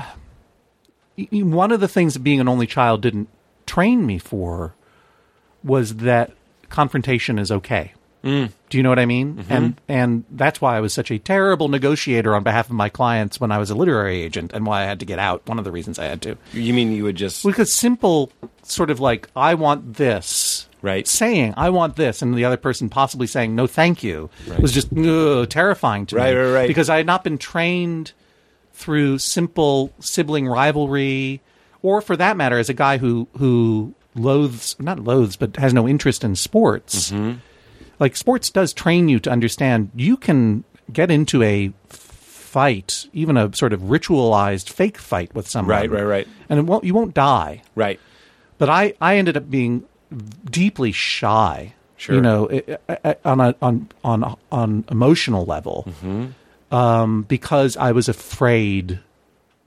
I just didn't understand that you could say to someone, "I would like to kiss you." Sure. And if that person said no, that it wouldn't be the end of the world. Do you know what I mean? So, or you could fight someone in a hockey game. Or you could fight someone in a hockey and later hug them. Right. I still have a hard time with that. I do too. In fact, that's why I don't like sports. We have that. That was what, just to bring it back to the only child thing, what I realized was all those years I was saying, you're crazy for saying I was sad. I was sad. I was sad. Because I was afraid of any kind of dangerous, like, any level of uncertainty in a relationship or a confrontation was neurotic to me. And similarly, any kind of transgression, I was afraid that I was going to betray the image that I had created of myself as the responsible young man who lives with these older people in this house in Chestnut Hill. Yeah, exactly. My older roommate. Well, you think if you had like a sibling, maybe you could have gotten some of those fights out of the way. I think so. Yeah, and so I think about all of those things in terms of like I lost my train of thought. About coincidence. You know, we all of us find our life partners. We don't. Until the internet, we don't go on a global search. Right. Do you know what I mean? Right. It's just the magazines in the soda store. Yeah, I am lucky beyond belief that I found the person that I truly am in love with and is my best friend early on. And truly, she was, you know, she was a dollar bill mailed from another place because she came from another. She didn't grow up in Brookline very easily, but you know, eventually we're going to choose our friends and partners in lives based on the people who are around, right? The people who are giving you that dollar. Do you know what I mean? So when we talk about love, we talk about it in very unrealistic ways. Like I got to go out there and find the person who is right for me in the whole world. There might be one person. Well, statistically, you know that's impossible. Right. Do you know what I mean? And you won't. It's hard to fall in love with someone who grew up in a completely different place in a completely different culture. Right. Do you know? Right. And more likely, you're going to find someone near you whom you just love. Right. Do you know? Well, it's weird because there is just that like East Coast mentality. Like I've noticed that certain people, like you and I, are getting along, and we have a lot of the same neuroses and stuff. Sure. I don't know if that's a coincidence that we're both from the same part of the country. Like there is a little bit of a kinship. Oh, I think so too. Because the first time I ever came to Los Angeles as an adult, which was only in 2004, I was going around here going, "Come on, yeah, palm trees now, yeah, like dude in flip flops, right? I've never been in a place that so openly embraced its cliches of itself, including the cliche that it has no self-knowledge of itself. Right. Do you know what I mean? Don't you feel that way when you go home, though? When I go home, I'm like, Red Sox jerseys everywhere. Like, it looks like a Ben Affleck movie. But the completely unneurotic way that Angelinos engaged with the cliches of their cities and their city and their lifestyle. Yes. I remember feeling profoundly relieved. Yeah. I was like, this must be what it's like. I feel like apologies move to the left, meaning when you live on the East Coast, you have room for apologies, and they go out to the left and they spread out. When you're in California, they just go goes out to the sea. Just goes out to the sea. Yeah. And by the left, I mean the West. But you know what I mean? Like, they're just gone. Like, they don't care. Yeah. Judge me. I say chill. I say whatever. And I wear cargo shorts and flip-flops or whatever it is. But I mean, it's how do you reconcile, and this is the issue of like fate and coincidence and is it real or whatever, how do you reconcile the truly magical connections that you make in your life whether it's a spouse or a best friend or someone you see or a place that you go, and it just completely changes your life, and it feels like magic, right? It feels like out of all the people or places in the world, I get to know you, or I get to be around you, or whatever. With the fact it's like, yeah, but we all kind of live in the same place. The same dollars are circulating around here. Right. It was statistically likely that you were going to go do this. Once you started doing comedy, it was statistically likely you were going to go do that show at that particular place. Right. And once you bought a Playboy that happened to have that place in it, that's what you were going to go, I can't believe this Playboy had this. Right. Whereas if you had become a stereo fanatic, Right. you'd be like, I can't believe this Playboy has this ad for this stereo I always wanted, or whatever. Right. You know, you find those patterns in your life, and you write a storyline for yourself. Right. And stories are, you know, look, we haven't even gone into religion, and I've been here. I don't know how you've held off for so long. This is a perfect merging. But you have a relationship with faith, Yes. right? That you explore, Right. It's And an I- exploratory. and as I think all people do, but for those of us who were raised in Brookline, Massachusetts, the children of lapsed Catholics who, you know, I was not raised in a particular faith, and I was, you know, my mom told me she was an atheist when I was young. I think as a way to comfort me from feeling scared of being possessed by the devil, because I was in that exorcist wake. Yeah. That cultural exorcist wake. That was a cultural phenomenon. And I'm not sure that my mom telling me that there was no God was exactly the way to comfort me at age 9 or whatever. Right. But, you know, there is a different kind of religion, which is the consolation of story. Yeah. Because stories, whether, you know, going to movies and going to reading books and going to comedy, you know, this is the arrangement of random garbage into meaningful sequence of events that has a satisfying ending. Yeah. And that is everything that our lives lack. That's Do you know what I mean? That's right. Yes, I do know what you mean. Unless we write it into our lives. Right. You Which know. we do, which we're proving that I did with the Playboys. Yeah. Yeah. Right. We construct stories about our lives. And I think there are people like me, and the example that I always use on the show, when I see that I dump all my laundry on the bed and two disparate socks are together, then I assign meaning to that. Yeah. I really do think there are types of brains that do that more and do that less. Right. And it doesn't make one better than the other. It's like there are types of brains that naturally ascribe chapter headings Right. to different portions of a conversation. Right. Do you know what I mean? Chapter 7, matching socks. Matching socks. the magic of matching socks. Yes, better. And there's also a thin line between seeing those kinds of signals and coincidences in the world and psychosis. Yeah. You know what I mean? Like being Right. psychotic is Right. You could go too far. Yeah. You could go- Schizophrenia is perceiving messages everywhere. Absolutely. In part. That's right. Like, I feel like sometimes I'm dabbling in schizophrenia. Yeah, I really well, do. Like, yeah. I think we all are. Yeah. We're certainly all dabbling in delusion, like deluding ourselves Yeah. constantly. Yeah. I was having, neither one of us is here right now. But isn't that kind of true? We're nowhere. Plagiarized laugh. Yeah. It feels good, doesn't Yeah, it? I know. It wants out. Yeah, It wants out yeah. so badly. But I was having a conversation with a good friend of mine, and she was talking about the idea of something in her past being painful that she like doesn't think about anymore. No, nothing really super traumatic, just something that she'd rather kind of change the narrative. I love the movie Memento, the way that he ascribes meaning to his life, that he has to find this killer no Right. matter how many times he needs to do it. Right. I mean, well, that we're all movie's like looking 20 for a years old. plot in our lives. Yes, that's right. And I remember as a kid doing that as well, thinking I was on television before reality shows. Right. And that also sounds, I'm not trying to make light of schizophrenia, that sounds almost like a mental dysfunction, is that I was like, to cope with... It's all on a continuum. Yes, okay. Yeah. And I was like, I'm on a show, I'm being watched by God. Like, it seemed like a natural extension. People tell me God is watching me. Right. Angels are watching me. Right. Okay, well, let's put on a show. Right. They can see me in the bathroom. Right. I'm going to give a monologue How to you the guys mirror. doing tonight? Exactly. Good? All right. Be sure to tip the devil. The devil asks. The devil. The devil comes by with deviled eggs. Yeah, That's what he right, does. I'm right. so sorry. Yeah. Please shoot me. What's up with all these babies in limbo? Am I right? Well, so no God for you? No God story for you? I felt tremendous comfort when I learned the term agnostic, Yeah, sure. It's a good one. because being raised outside of religion or without any particular, I mean, culturally Catholic. You know what I mean? Like a lot of guilt and fatty foods. You know what I mean? Yeah.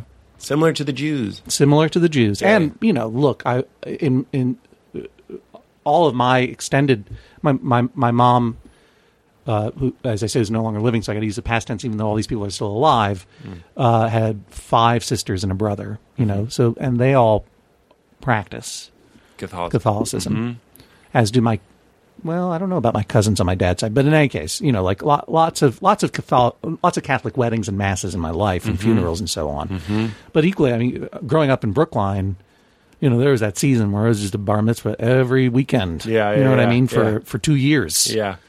And I almost feel I have as much fluency with Judaism as practiced in Brookline as with Catholicism. Right. Do you know what I mean? Mm-hmm.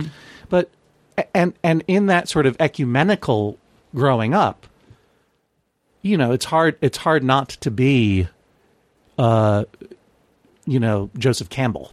Like, oh, they have their creation story and this creation story and they have their little tale and they have whatever. If you're not brought up in a thing, it's hard to feel, I think, which is a crucial component of religion, is I'm right and they're wrong. Do you know what I mean? Like, I got it right. Our people got it right. Right. Which is a preposterous notion. Statistically, it's, I don't think statistically, but rationally, if you take that 10,000 steps into the air and look down, it's like there have been a lot of worship traditions. Yes. And they all thought they were right. Right. Our whole existence. Yeah. I mean, early on, it's like when you're studying Greek mythology, it's like, you have to be pretty closed off not to say, well, wait a minute, they had a whole bunch of gods. Yeah. And now we call them dumb superstitions. Right. Like, they become action figures and exactly. fight them in a PlayStation game. So, but you at the same time, you don't want to believe that you're going to die and be nothing. That's a perfect way to put it. You really don't want to believe that. I absolutely don't want to believe that. So agnostic is the lazy man's atheism. That gives you the out. I don't know.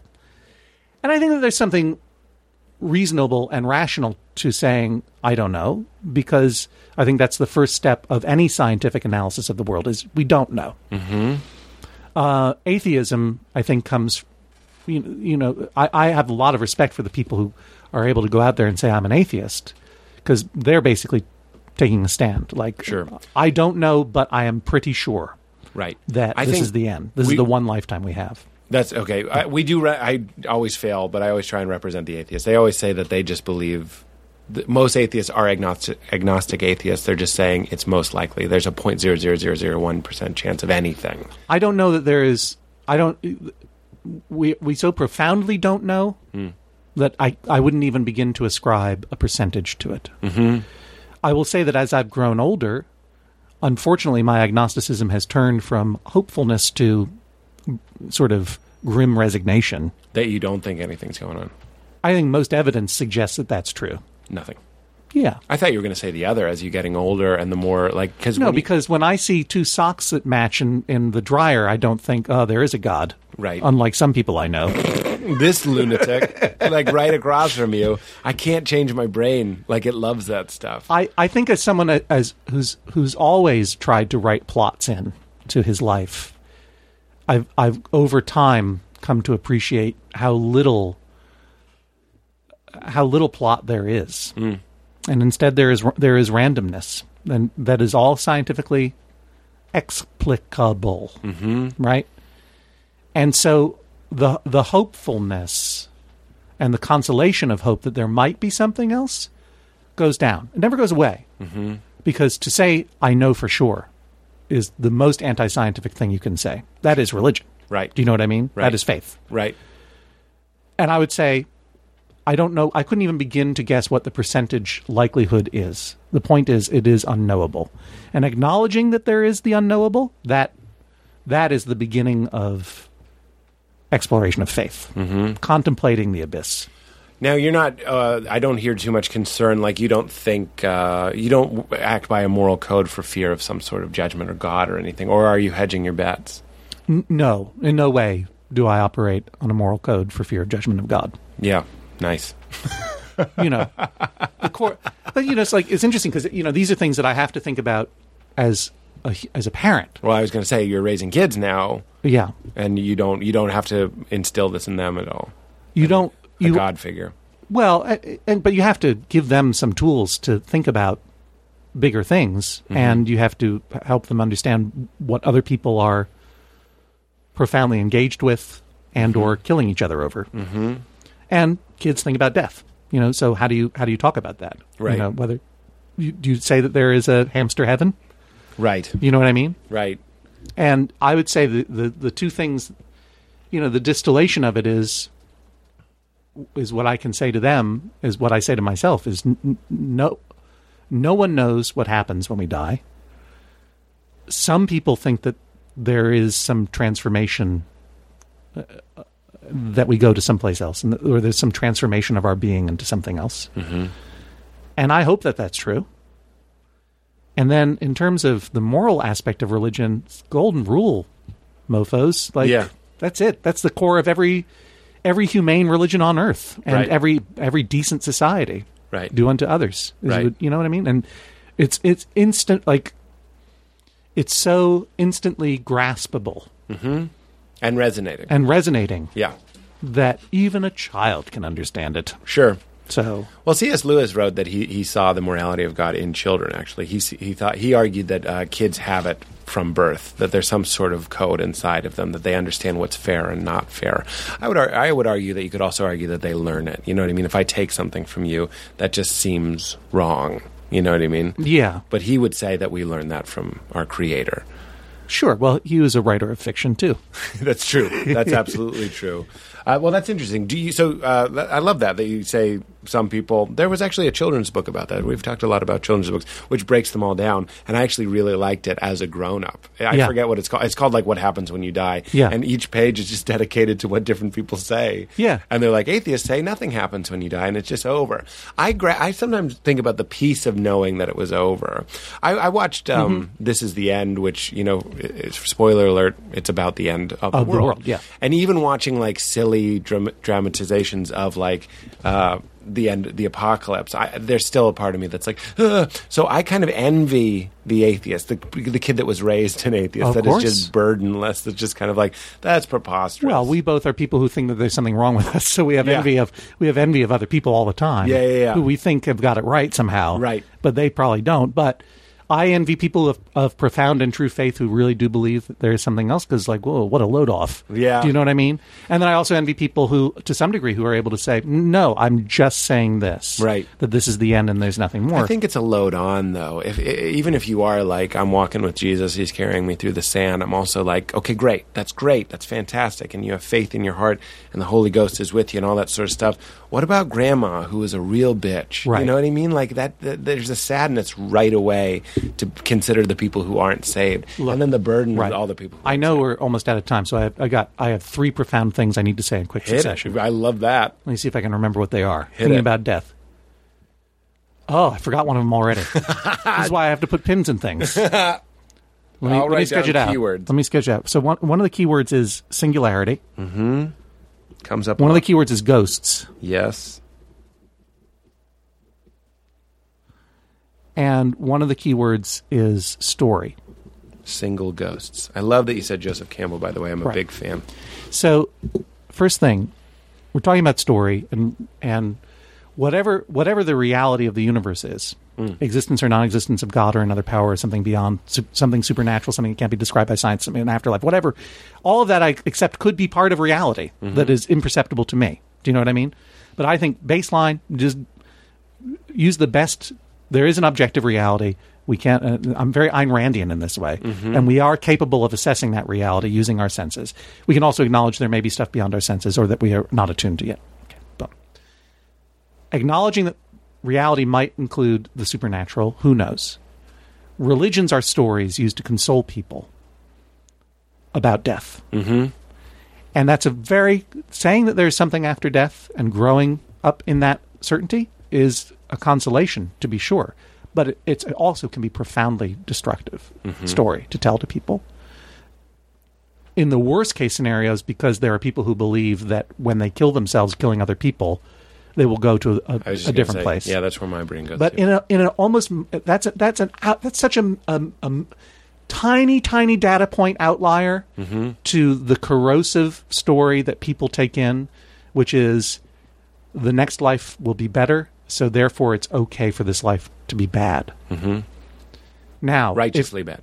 Righteously in bad. In their perspective. It's okay for me to not be happy. It's okay for me to endure this suffering. Well, this is where we get a lot of righteous slaves, very spiritual slaves. Of course. And the Jews. I mean, I don't want to take away the consolation of that story to people who were told it while they were in bondage. Sure. Do you know what I mean? I'm not trying to I'm trying to go back in time. It's too I'm much. not trying to go back in time to a plantation and say, sorry, slaves. Yeah. It's all BS. Yeah. You're just going to die in the ground. Right. Your stories will be unrecorded. Right. You know what I mean? Yeah. Like, there's no need to do that, and it's impossible. Right.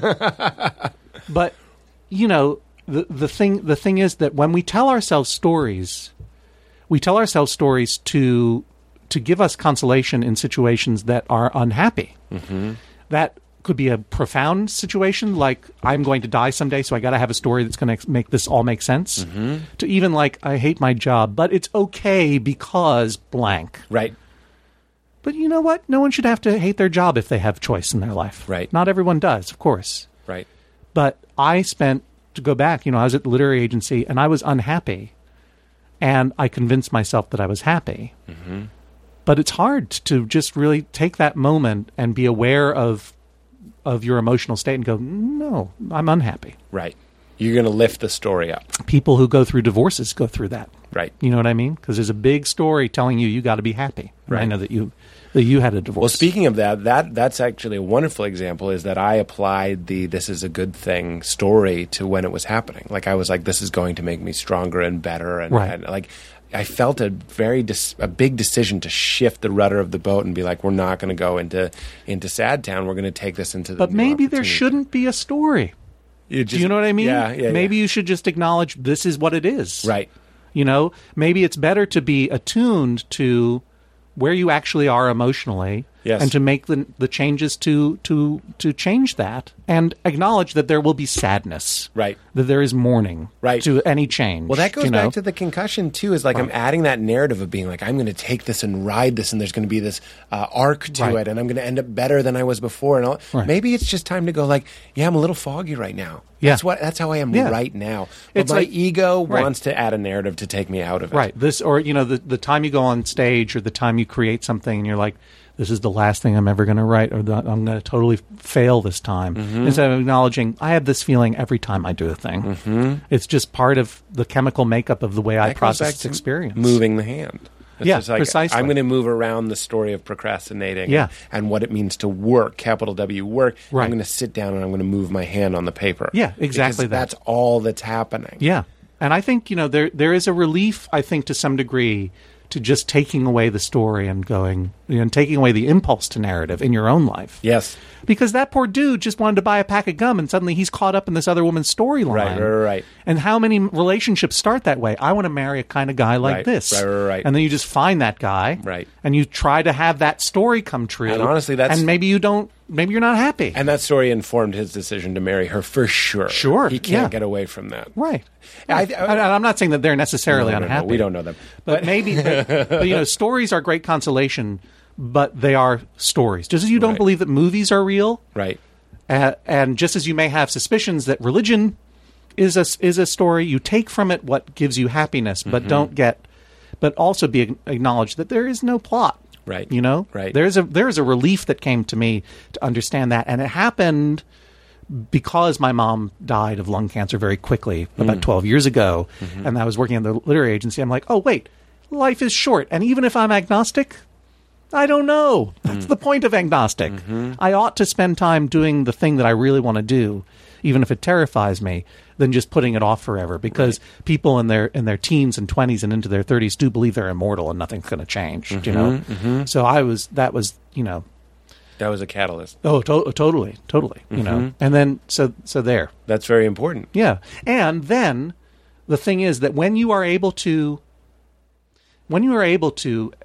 sort of, and I think this is the baseline of creativity, of just sort of being quiet getting the hand to move, touching in with some unconscious impulses that you have, and seeing what comes out, making something new, that is magic. There is nothing that feels more magic than that. I agree. There is no transubstantiation or transmutation of water into wine that feels as magic as having an idea. Transubstantiation, good pull. Yeah, you like that? I do told like you. that. You're Catholic. I went to some. Yeah, but a lot of Catholics don't know that one. Right. I love that one. I think what we're talking about, and I talk about this a lot on the podcast, but because it's one of the most important things. The point is, we're all gods. We're all creators. If you keep your core temperature at 98.1 using Sense Step baths. You know, it's so funny. I was thinking that. I was like, I would buy that. Yeah. But we are talking about presence to a certain extent. Is when you're moving your hand and you realize that you're just in the moment where you're going to be drawing. Right. And you can just slow down and take away the narrative, take away the story of today is Tuesday, whatever day it is. It's 11:49 a.m. We're in this comic book. Fuck all of that. It's now, and this is what's happening now. Right. Like we don't. That's meditation and prayer. Yeah, exactly. There's no future and there's no past, and all these things are pulling us and being like, have a Coke. Every advertising is trying to make a plan for you in the future. Right. But if you can slow down and just be present, I think that's a huge lesson. Chapter 9, marijuana time. All right, second profound thing. Yes, ghosts. I can't believe I'm giving this away. This could be my motivational speaking tour for the rest. I know. Ghosts. I know, it's a free podcast. It's So wild. I said to my wife, Who's a I don't know ghost? how it came up. Are you I'm married to a ghost. It's weird. I'm married to a ghost, but I'm still pretty much an atheist. Yeah. You know what I mean? Like, She's kinky. She loves chains. Always whispering. She's weird. yeah. She can't fool you. You can see right through her. Our wedding video is actually a found footage horror movie. Please continue. Somehow it came up that a friend of mine believed in ghosts. Mm-hmm. And I was astonished. Because in every other way, a normal dude. Yes, it's a big one. The ghost question. Yeah. I mean, and I love ghost stories. Sure. And I love all, like I want to believe too. Oh, yeah. But it was amazing to me how people compartmentalize ghosts from religion. Mm-hmm. Because, and I said to my wife, can you believe this guy believes in ghosts? She said, I kind of believe in ghosts. I'm like, what? Really? And You should have been with the Vest dice rollers. Get out of here with ghosts. And it's interesting. And she was like, yeah, I believe that there's something else out there. And I'm like, yeah, but that's a profound, like, I want to believe in ghosts. Of course I do. Because if there are ghosts, that means there is something else. Mm-hmm. That means that all my preconceptions are wrong and that I should be getting on my knees to somebody. Mm-hmm. Do you know what I mean? Or it's just another dimension existing on top of ours. Oh, like Large Hadron Collider thing? I don't know what those words mean. Ghosts from the future. Is that a real thing? Well, Large Hadron Collider is the Large Hadron Collider in Switzerland. It's a massive particle collider that they were using to try to find the Higgs boson. What?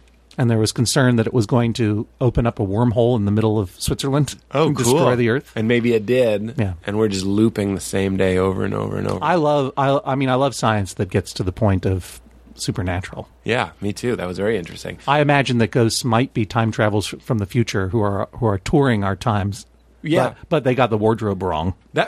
That's my theory on aliens. When you see aliens, that's us in Time the future travelers in the going future. back. Yeah, it And could that's be. why they're picking us up. And All right, so maybe there is a way to believe in ghosts and Yeah. still Well, I don't- and still be mean about religion. It doesn't mean, like Jenny Slate famously, to me, told a story about seeing a sea captain in her house, and everybody saw it and they'd smell the brine, and they like several people saw this sea captain in their house, and it was like a regular thing. Regularly, they would see the sea captain. I don't know. It was more than once, though, I think. Uh-huh. This is her story. So, I mean, like, and then Max Silvestri came on the show and he was like, there's no sea captain. You know what I mean? Like, we talked about it. Like, it just can't be. But, I mean, like, it could be. Like we're saying, we know about, like, other dimensions. We know about billions of other universes and all this sort of stuff. Well, we speculate. We don't speculate. know. We We don't have know. not discovered. But there could be evidence of them. glitches. Couldn't it just be a glitch? There's And- dark matter. We don't know what that is. Yeah, and that makes up, like, 98% of the universe or something? I think it's 99% as of today.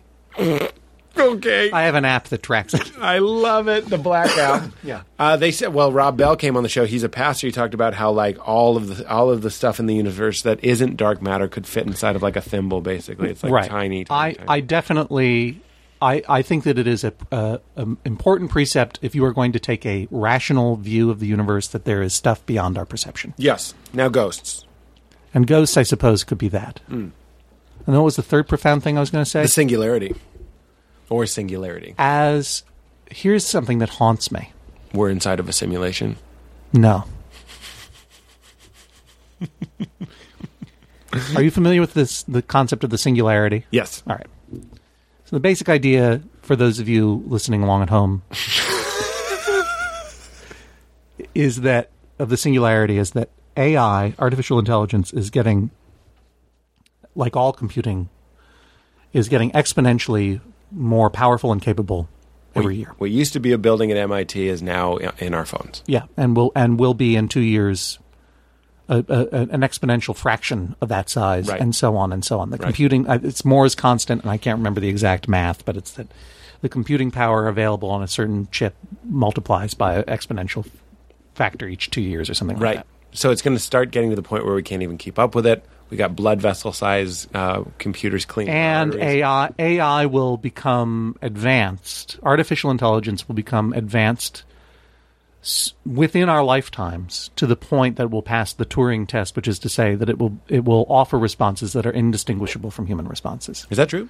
That is the theory Do you know where they're going to that learn Ray how? Kurzweil is putting forward, and others who believe in this concept of the singularity, and that once artificial intelligence perfectly mimics the human brain, that will be a point in time that we refer to historically as a singularity, where we cannot foresee.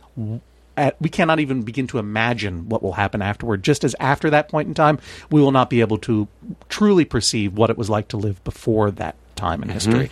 An equivalent would be more or less electricity. Like, we can watch old-timey movies with candles and stuff, but it's impossible to imagine the mindset, the cultural mindset, and the preoccupations of someone who had never understood electricity in their lives and how their lives were different. You know, anything that we any replication of that we do is colored by our experience of electricity. Right? Right. Okay. So, anyway, what happens when AI reaches human levels and then quickly grows beyond human levels? There are two theories. One, our robot masters destroy us all as stupid meat viruses that inhabit this planet, Which we are. which we are. And they all learn how to talk by listening to podcasts, by the way. Exactly. There's I going to be think. one that sounds just like me. By the way, future robots, if you use the term meat virus, that's mine. Yeah. Stop plagiarizing Yeah, me. yeah. Attribute. You're teaching it. So either they squash us like the ants that we are. or we enhance ourselves with artificial intelligence and robotics We to merge. become metahuman. Right. To become half biological and half technological creatures Like Dick Cheney. like Dick Cheney. And I'm not talking about cyborgs, but, you know, when the death, according to Ray Kurzweil, one of the proponents of this theory, that death is a biological process. It's a mechanical process. We should and will eventually be able to solve this process. We don't have the technology or the understanding to do that yet. Right. But just as computing power increases exponentially every 2 years, it is within our grasp. Right. His- He says if we- by 2054. I believe. Is that the I date? think it's 2054. Right. Now, So he's just trying to make it. that he literally is just trying to make it, Right. and there is a religious aspect to his quest. Wait, as he well. was on The Daily Show. Did you do that segment? No. Okay. But I'm fascinated with this dude. Yeah. Also invented. too. Also invented some keyboards. Yeah. And predicted the internet. And predicted the internet. Yep. But that was just coincidence. That was just his Playboy moment. Yeah. I became a comedian. He predicted the internet. Jesus Christ. An incredibly smart, talented guy. But there are some ways that you could undo his theory a little bit by pointing out it's very interesting. You are telling a story also. This is a consoling story for yourself as And you his approach father. and as you approach the end of your life. Yes. That when you say a story that we're going to get an AI so powerful and technological capability so small that we can cure mortality, before you die, Yeah, how that convenient. story is a consolation of religion too, as well as the idea that he has that we will reach a technological point where we'll be able to download consciousness Right. onto portable media, so that our consciousness will survive our meat bodies, Right. and that you will be able to take the consciousness as it was collected through data of someone who died and bring them back to life, like your father. Who died, yeah. That is also has an element of a Who consoling he's story obsessed similar to with. religion. Yeah, exactly. It's like a bad play. He's got a painting of his father above his desk where he works. And all of this is interesting to me, but what is haunting to me Are ghosts. as a rational person who has sort of come to a rational person in his 40s, early 40s, who's coming to terms with mortality in a way that makes sense to me. Mm-hmm. What if we do solve mortality? Right. What if? I mean, I think he's right. I think we will solve it if we don't destroy ourselves as a species first. Mm-hmm. We will solve this problem, Right. and mortality will be obsolete. And how that will truly be a singularity. Right. How will that transform our experience? And then I think, what if we had it all wrong, and there is a heaven, and we stop going? Ha ha ha! Like, that's the moment where I say, like, for all of my Oh that, it takes me to there to go, like, you know what? But what? Because I'm so obsessed with, like, maybe missing out on something. Do you know what I mean? Yes. Like, but what if there's not only a heaven, but it's like a cliche heaven, like a bunch of clouds and some gates? Yes, someone kicks out the cord on your pod body, and you actually go to heaven, and it's like so It's like slow up there. it's so underpopulated. You're like, It's hey, get in there! Hey. Da Vinci wants to meet you. Hey, listen, St. Peter, how come the only dead people here are dead people from like 2050? Yeah. And then we And then we stopped. stopped. It's like, yeah, we built this cool thing, but no Well, one's coming anymore. Kurzweil? That's his Kurzweil. name? Kurzweil, he says that at the end of the movie, which I watched, which is called Transcendental Man. The Transcendental Man, he says, does God exist? And then he says, not yet. And he would also say, does heaven exist? And not yet. They talk about uploading our consciousnesses onto mobile devices, of course, but then also like sharing them. Right. The idea that Facebook and MySpace are just the tip of the iceberg, and when it comes on We're to gonna become a sharing, merged hive everything, conscious- a hive consciousness. And they hypothesize that unplugging from that hive consciousness would be so lonely that if you did it, you'd probably like kill yourself. You wouldn't because understand. You just wouldn't understand. You'd Right. feel so deathly alone. You know what I mean? The idea that I would know everything about you, that there would be no need for a podcast like this or any sort of art Right. that is supposed to inform or teach about people. I wouldn't need to listen to songs. I'd just be saturated in all of humanity. What a drag. And all of wisdom and everything. Yeah, I guess. I think there'll be sort of like a separate neighborhood of hive consciousness for the misanthropes. Yeah, I bet there will be. Like for the Mark Marons. Yes, You know what I mean? yeah, Like, yeah. Just I a darker wanna- cloud. Yeah, I don't want to go over there. I want to sit here and listen to my stereo with the vacuum tubes in it. Yeah, of course. But I mean that's it's just as like people sitting around candlelight, as you were saying. Although my first thought was like people that claim that they can travel through time through hypnotic states. I find that so interesting. Anyway, the idea that people sitting around with candelabras and just going to bed because the moon is out and all that sort of Right. stuff, hypothesizing that we would be around recording ourselves, and both of us have these smartphones Right. that have access to fucking everything. Right. Everything. A Right. calculator that helps you cheat at every subject. Right. What does someone look like? I don't Right. have to tell you what the internet Well, does. I mean, thank you. Yeah, I'll spare you. Thank what you for the not internet condescending. does. But yeah, I mean, it's like, how much of our consciousness have we already offloaded to the devices that we're carrying around with us? Right. And that should only And only in the past 5 or 6 or 7 years. Right. Do you know what I mean? it seems rapid to us. Yeah. So before you guys go say Ray Kurzweil is crazy and take your pitchforks and kill him. Right. Which I'd like to. Yeah, I know. But after Because he of his invents heresy. Yes. Things. It's just things as are- crazy. It's just as crazy. But that goes to my theory on afterlife. As I say, an afterlife is just as crazy as a life. I think that's my main argument for some sort of afterlife. It's preposterous that we're here. The cosmic joke that we're here on this planet, that if it was 1 degree off and the other way, we would have burned up or frozen. Yeah, well, It's but insane sometimes that your we're socks here. come out of the dryer matched, dude. That's That's right. That's the genetic soup that made us. I don't know. We're a bunch of goddamn matching I think socks. it's pretty amazing. It is amazing. Evolution is pretty astonishing. Well, there's a great line in Midnight in Paris, which I was just watching, and they were talking about, like, Owen Wilson is certainly Chapter like 10. Pete Holmes talks about Woody Allen. That's a Woody Allen thing. Remember how he'd have the chapter headings and Hannah and her sisters? Yes, I do. Denny wants something to put in his apartment in the Hamptons or in his house. And Denny wants some art to put in the whatever it was. And then Max von Sydow won't sell it to him because he wants it to be the size of a sofa painting. I don't know. I worked in a video store. Yes, you did. And I like that about you. That's why all my cultural references and movie references date back To that time in your life? to 1993. And then I just stopped. I worked at the Lexington Flick, and I know all those movies real well. The Lex Flick? The Lex Flick. Yeah. But the idea that he was talking about, like, if the universe in all of its chaos and meaninglessness and death and loneliness, also in that world, Paris exists. Like, it's remarkable. It could be the greatest place in the universe. Yeah. And I was like, that's amazing. In all of the universe, it might be the best place. Yeah. And I think that's really cool. That's Woody Allen's homage to Douglas Adams. Yeah. Is that what Doug Yeah. Did you ever read Hitchhiker's Guide to the Galaxy? No. Well, save that for another time. After you've read it. I gotta read these books. Let me look. What do we have on the docket? Here's the docket. Looking good. You're looking good in the parking lot. You're looking good too.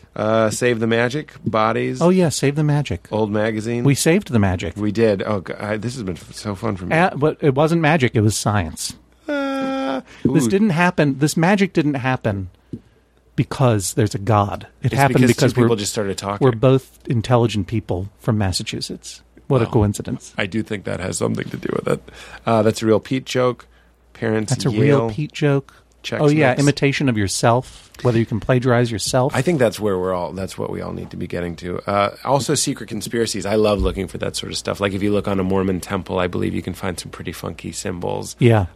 Satanic stuff. I mean, people would argue that there's. What has this just turned into? Yeah, I don't know if that's true. I don't know if that. In fact, is there a whole Pete Holmes believes the Mormon is the church of that LDS is the Church of Satan thing that I don't know? You got to remember that a triangle is technically a satanic symbol. Like I mean, like everything is. Come on, everybody, take it easy. So this is lunacy, but I mean, like if you want to get me kind of excited sexually, tell me about how the Taco Bell has 3 6s in it. You know what I mean? Oh, I love. How do you feel about the stuff. Procter and Gamble logo? The old Procter and Gamble logo. What was it? It was a moon with 13 stars. See. On our dollar bill, I mean, like I'm on board for all that stuff. Yeah, I think it's fucking. Oh, you need to read The Crying of Lot 49. You think? You would enjoy it. It's short too. It's not long. It's only a couple hundred pages long. Well, every time I go by Charlestown and I see the obelisk and all that sort of stuff, I'm like, what the fuck is all this ancient Egyptian stuff doing everywhere in the Vatican? It's wild. Yeah, it's enough to get me going. This is how we end the show. Not with that. I want to ask you, it's the speed round, and it's basically, what kind of soap do you use? I haven't asked somebody that in a long time. What kind of soap do you use? Unscented Dove. A lot of Dove people. A lot of Dove men. I use it to shave, too. Is that right? It's the best soap, and it's ergonomically shaped for washing your body. I think that's the main, like when you're looking at like a mainstream manufactured soap, like a streamlined corporate soap, like a non-Whole Foods, mainstream, non-artisanal. But that's what I do mean. That like you can tell they didn't cut it out with one of those huge rocking knives with 2 handles. Right. Oh, those things. I've done that. I've done that soap before, and it's the worst. Those soaps take about a week before they become a usable soap. Right. At first, it's just like an unwilling exfoliant. It's like you're washing yourself with a Maine beach. Just stripping layers of skin. That's how FDR got it. And what is the hardest time you've laughed? The hardest time I've laughed? When you were a kid, recently. You mean where I laughed the hardest, or it was hardest for me to laugh? Yeah, the hardest it was for you to laugh. No. The time you laughed the hardest. Or one of the times you've laughed the hardest. While you think, I'm going to try and think of a new one for me, because it's hard. The burden's always on the guest.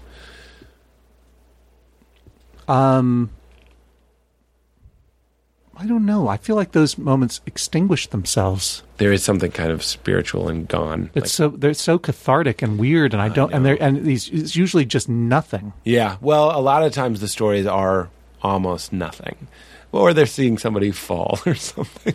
It's like sometimes very, very simple.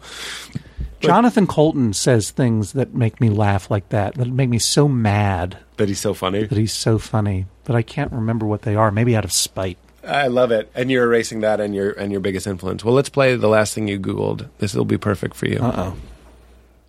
So you know how to do it, right? I look in my history of my phone. I mean, like, you say that like it's obvious, and I agree with you that it's obvious, but a lot of people don't know how to do it. You just have to hit. Oh, you found it Meltdown already. Comics. I was Googling the address of this place. There you go. Before that, it was I clicked on True Blood recap. Okay. I don't know why. I don't watch True Blood. I caught 10 minutes of it. Wait, you want to recap so you can? I caught 10 minutes of it last night after. I don't know why I was watching it. I was just flipping around. Movies? Maybe that was it. I mean, I Abs saw and maybe movies. 2 episodes of the first season, and I caught a little bit as flipping around because I never watch TV unless I'm in a hotel, which I am. And I was flipping around, and I saw it, and I was like, what is going on now? So you wanted a recap? Yeah, and I kind of wanted to know what was going on. That's funny. You didn't want to be left out. I googled. And then I read about 3 recaps of the Mad Men season finale, which aired Oh, I have to watch it today. last night, which was great. Is it 2 hours? Tell me it's 2 hours. No, it's 1 hour. Fuck everything. But I really felt I read the AV Club recap, which I always do, and the Vulture recap of Mad Men, and I felt really, really dumb to have missed all of the things that I missed. Really? Yeah, I know that feeling. Like really stupid. That's what I do like with profoundly movies. like. It's over for me. Like that's how- I guess my brain doesn't work anymore. That's That how I- many cases the lawyer won. Yeah, That's sort of stupid. Yeah, that I missed that. Like that I missed that obvious symbolism. Yeah.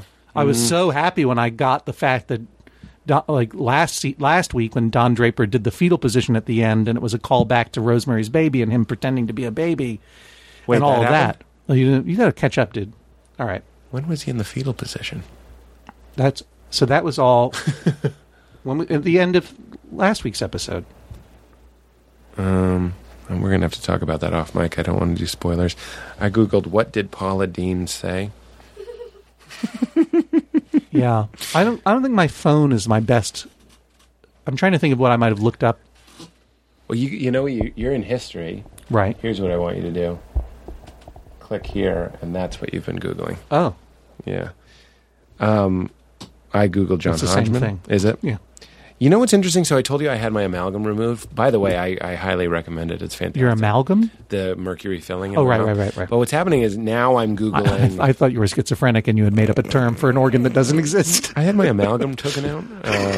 Benefits of mercury filling removal. I'm Googling that after I did it, which Yeah. I think is a really interesting psychological thing. Where, like, you know how they talk about how 80% of advertising is to make you feel good about something you already bought? Right. So I want to read people who loved getting their amalgams The taken one out. thing that we didn't touch on, and maybe we can save for another time, or Sure. we can talk about it right now, is that mania, that delusion that there is one thing wrong, that if it were removed or fixed, Yes. you would be a normal person. I love it. So when I quit smoking, because I was a smoker, take the pin out of the phlegm, because here it comes. When I quit smoking, How long ago? I quit smoking 13 years ago. Good for you. Great. Thank you. Yes. I only smoked for 7 or 8 years, but I smoked a lot and I loved it. It was a big part of who I was. It was part of the story I told about myself. I'm an asthmatic who smokes. Mm-hmm. Then I realized, you know what? Some stories aren't good. Right. Yeah. Yeah. Because any smoker who smokes is telling tell themselves the same story. That's a necessary narrative. It is a necessary narrative. Like, some people don't die of cancer That's in exactly their right. 40s or Right, 50s or right, 60s. right. Like, you know what I mean? Like, I knew a guy who lived to 102 and smoked every day. Right, Well, it's like, right. Yeah, there are outliers, to be sure. Sure. Well, you had a menthol inhaler. Yeah. Luxury. Yeah. So? So I quit smoking, and I went on the patch, Yes. and I went on what was then the brand name Zyban. I don't even know if it exists anymore, but it was Wellbutrin, an antidepressant that they were marketing as a stop smoking aid. Yep. And it aided stop smoking. I mean, it worked. And after a couple of days, but there's one of those antidepressants that take a while to kick in, and then it kicked in, and then there was one day where I'm rocking the patch, Or the P. and the antidepressant kicks in, and suddenly, zhunk, like my whole life comes into focus in a euphoric way. And I am going to work, and I feel good about it, and I'm making phone calls, and I'm not dreading talking to another human, and I'm able to express myself well, and I hang up, and then I write an email, and it is coherent and smart, and then I have no fear about what the next 15 minutes is going to bring. It's like nothing I've ever felt in my life. Sounds great. And I was like, this is it. I'm fixed. Yeah.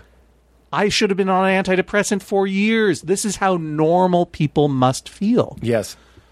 And then I spoke to my doctor, and they said, no, that usually just happens. There's usually a huge bout of euphoria around day 5 on that drug, and then it evens out. Oh. And they're like, you are not feeling how normal people feel. You are feeling how a drugged person feels when they're feeling great. Oh, my God. And I'm like, so why can't I just have that every day? And they're like, no, because you can't. Because no one feels that way. And I think of all the times... I changed doctors. I want a better answer that you can't. That's too much Wellbutrin to have in your system or something. I don't, or your body just won't let you have it. I think it's like any. It's like I have taken drugs, and I have taken drugs that make you feel euphoric, and it wears off. Right. And you become tolerant to it. It is a chemical mental state. Right. Do you know what I mean? Which you can chase. Yeah. But only at the expense of. Well, that's why I always want it to be something weird and natural that my body will do it to itself. Right. But I'm chasing that. But too. there's still that thing that I have, and I sense you do as well. That there's just one thing changed. Brother, you're talking to the right guy. One amalgam filling removed. If I got the right massage. I would be a good person. The right bed. Yeah. The right shower. Right kind of pillow. Yeah, the right diet. Yeah. If I it's profound. I'm not going to say it's profound, but the feeling is profound. Yes.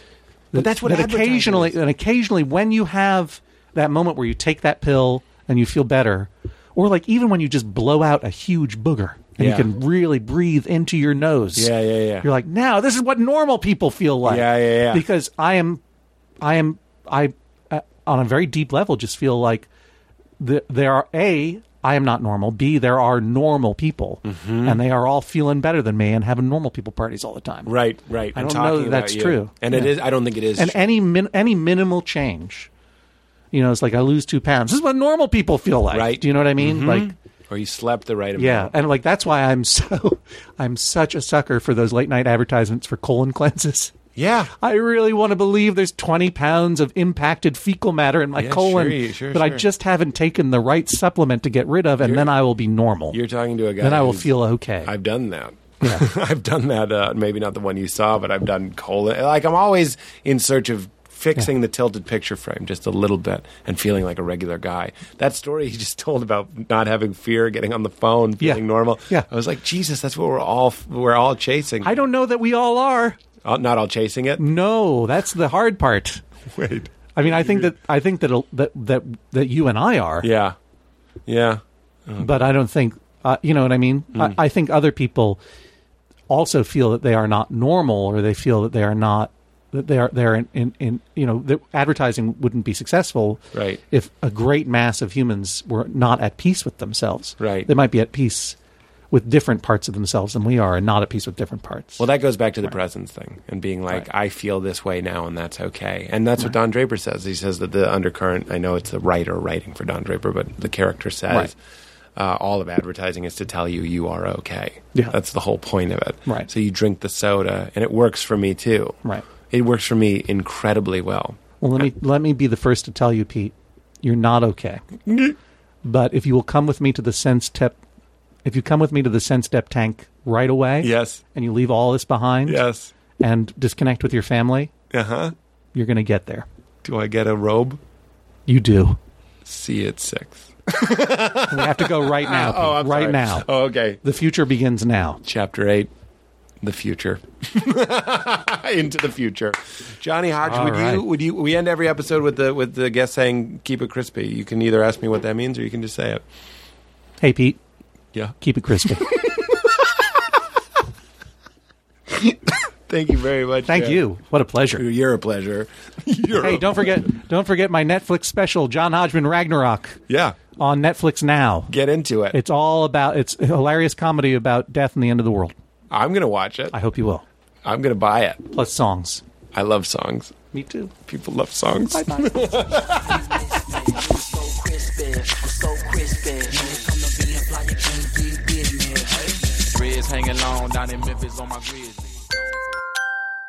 Now leaving Nerdist.com.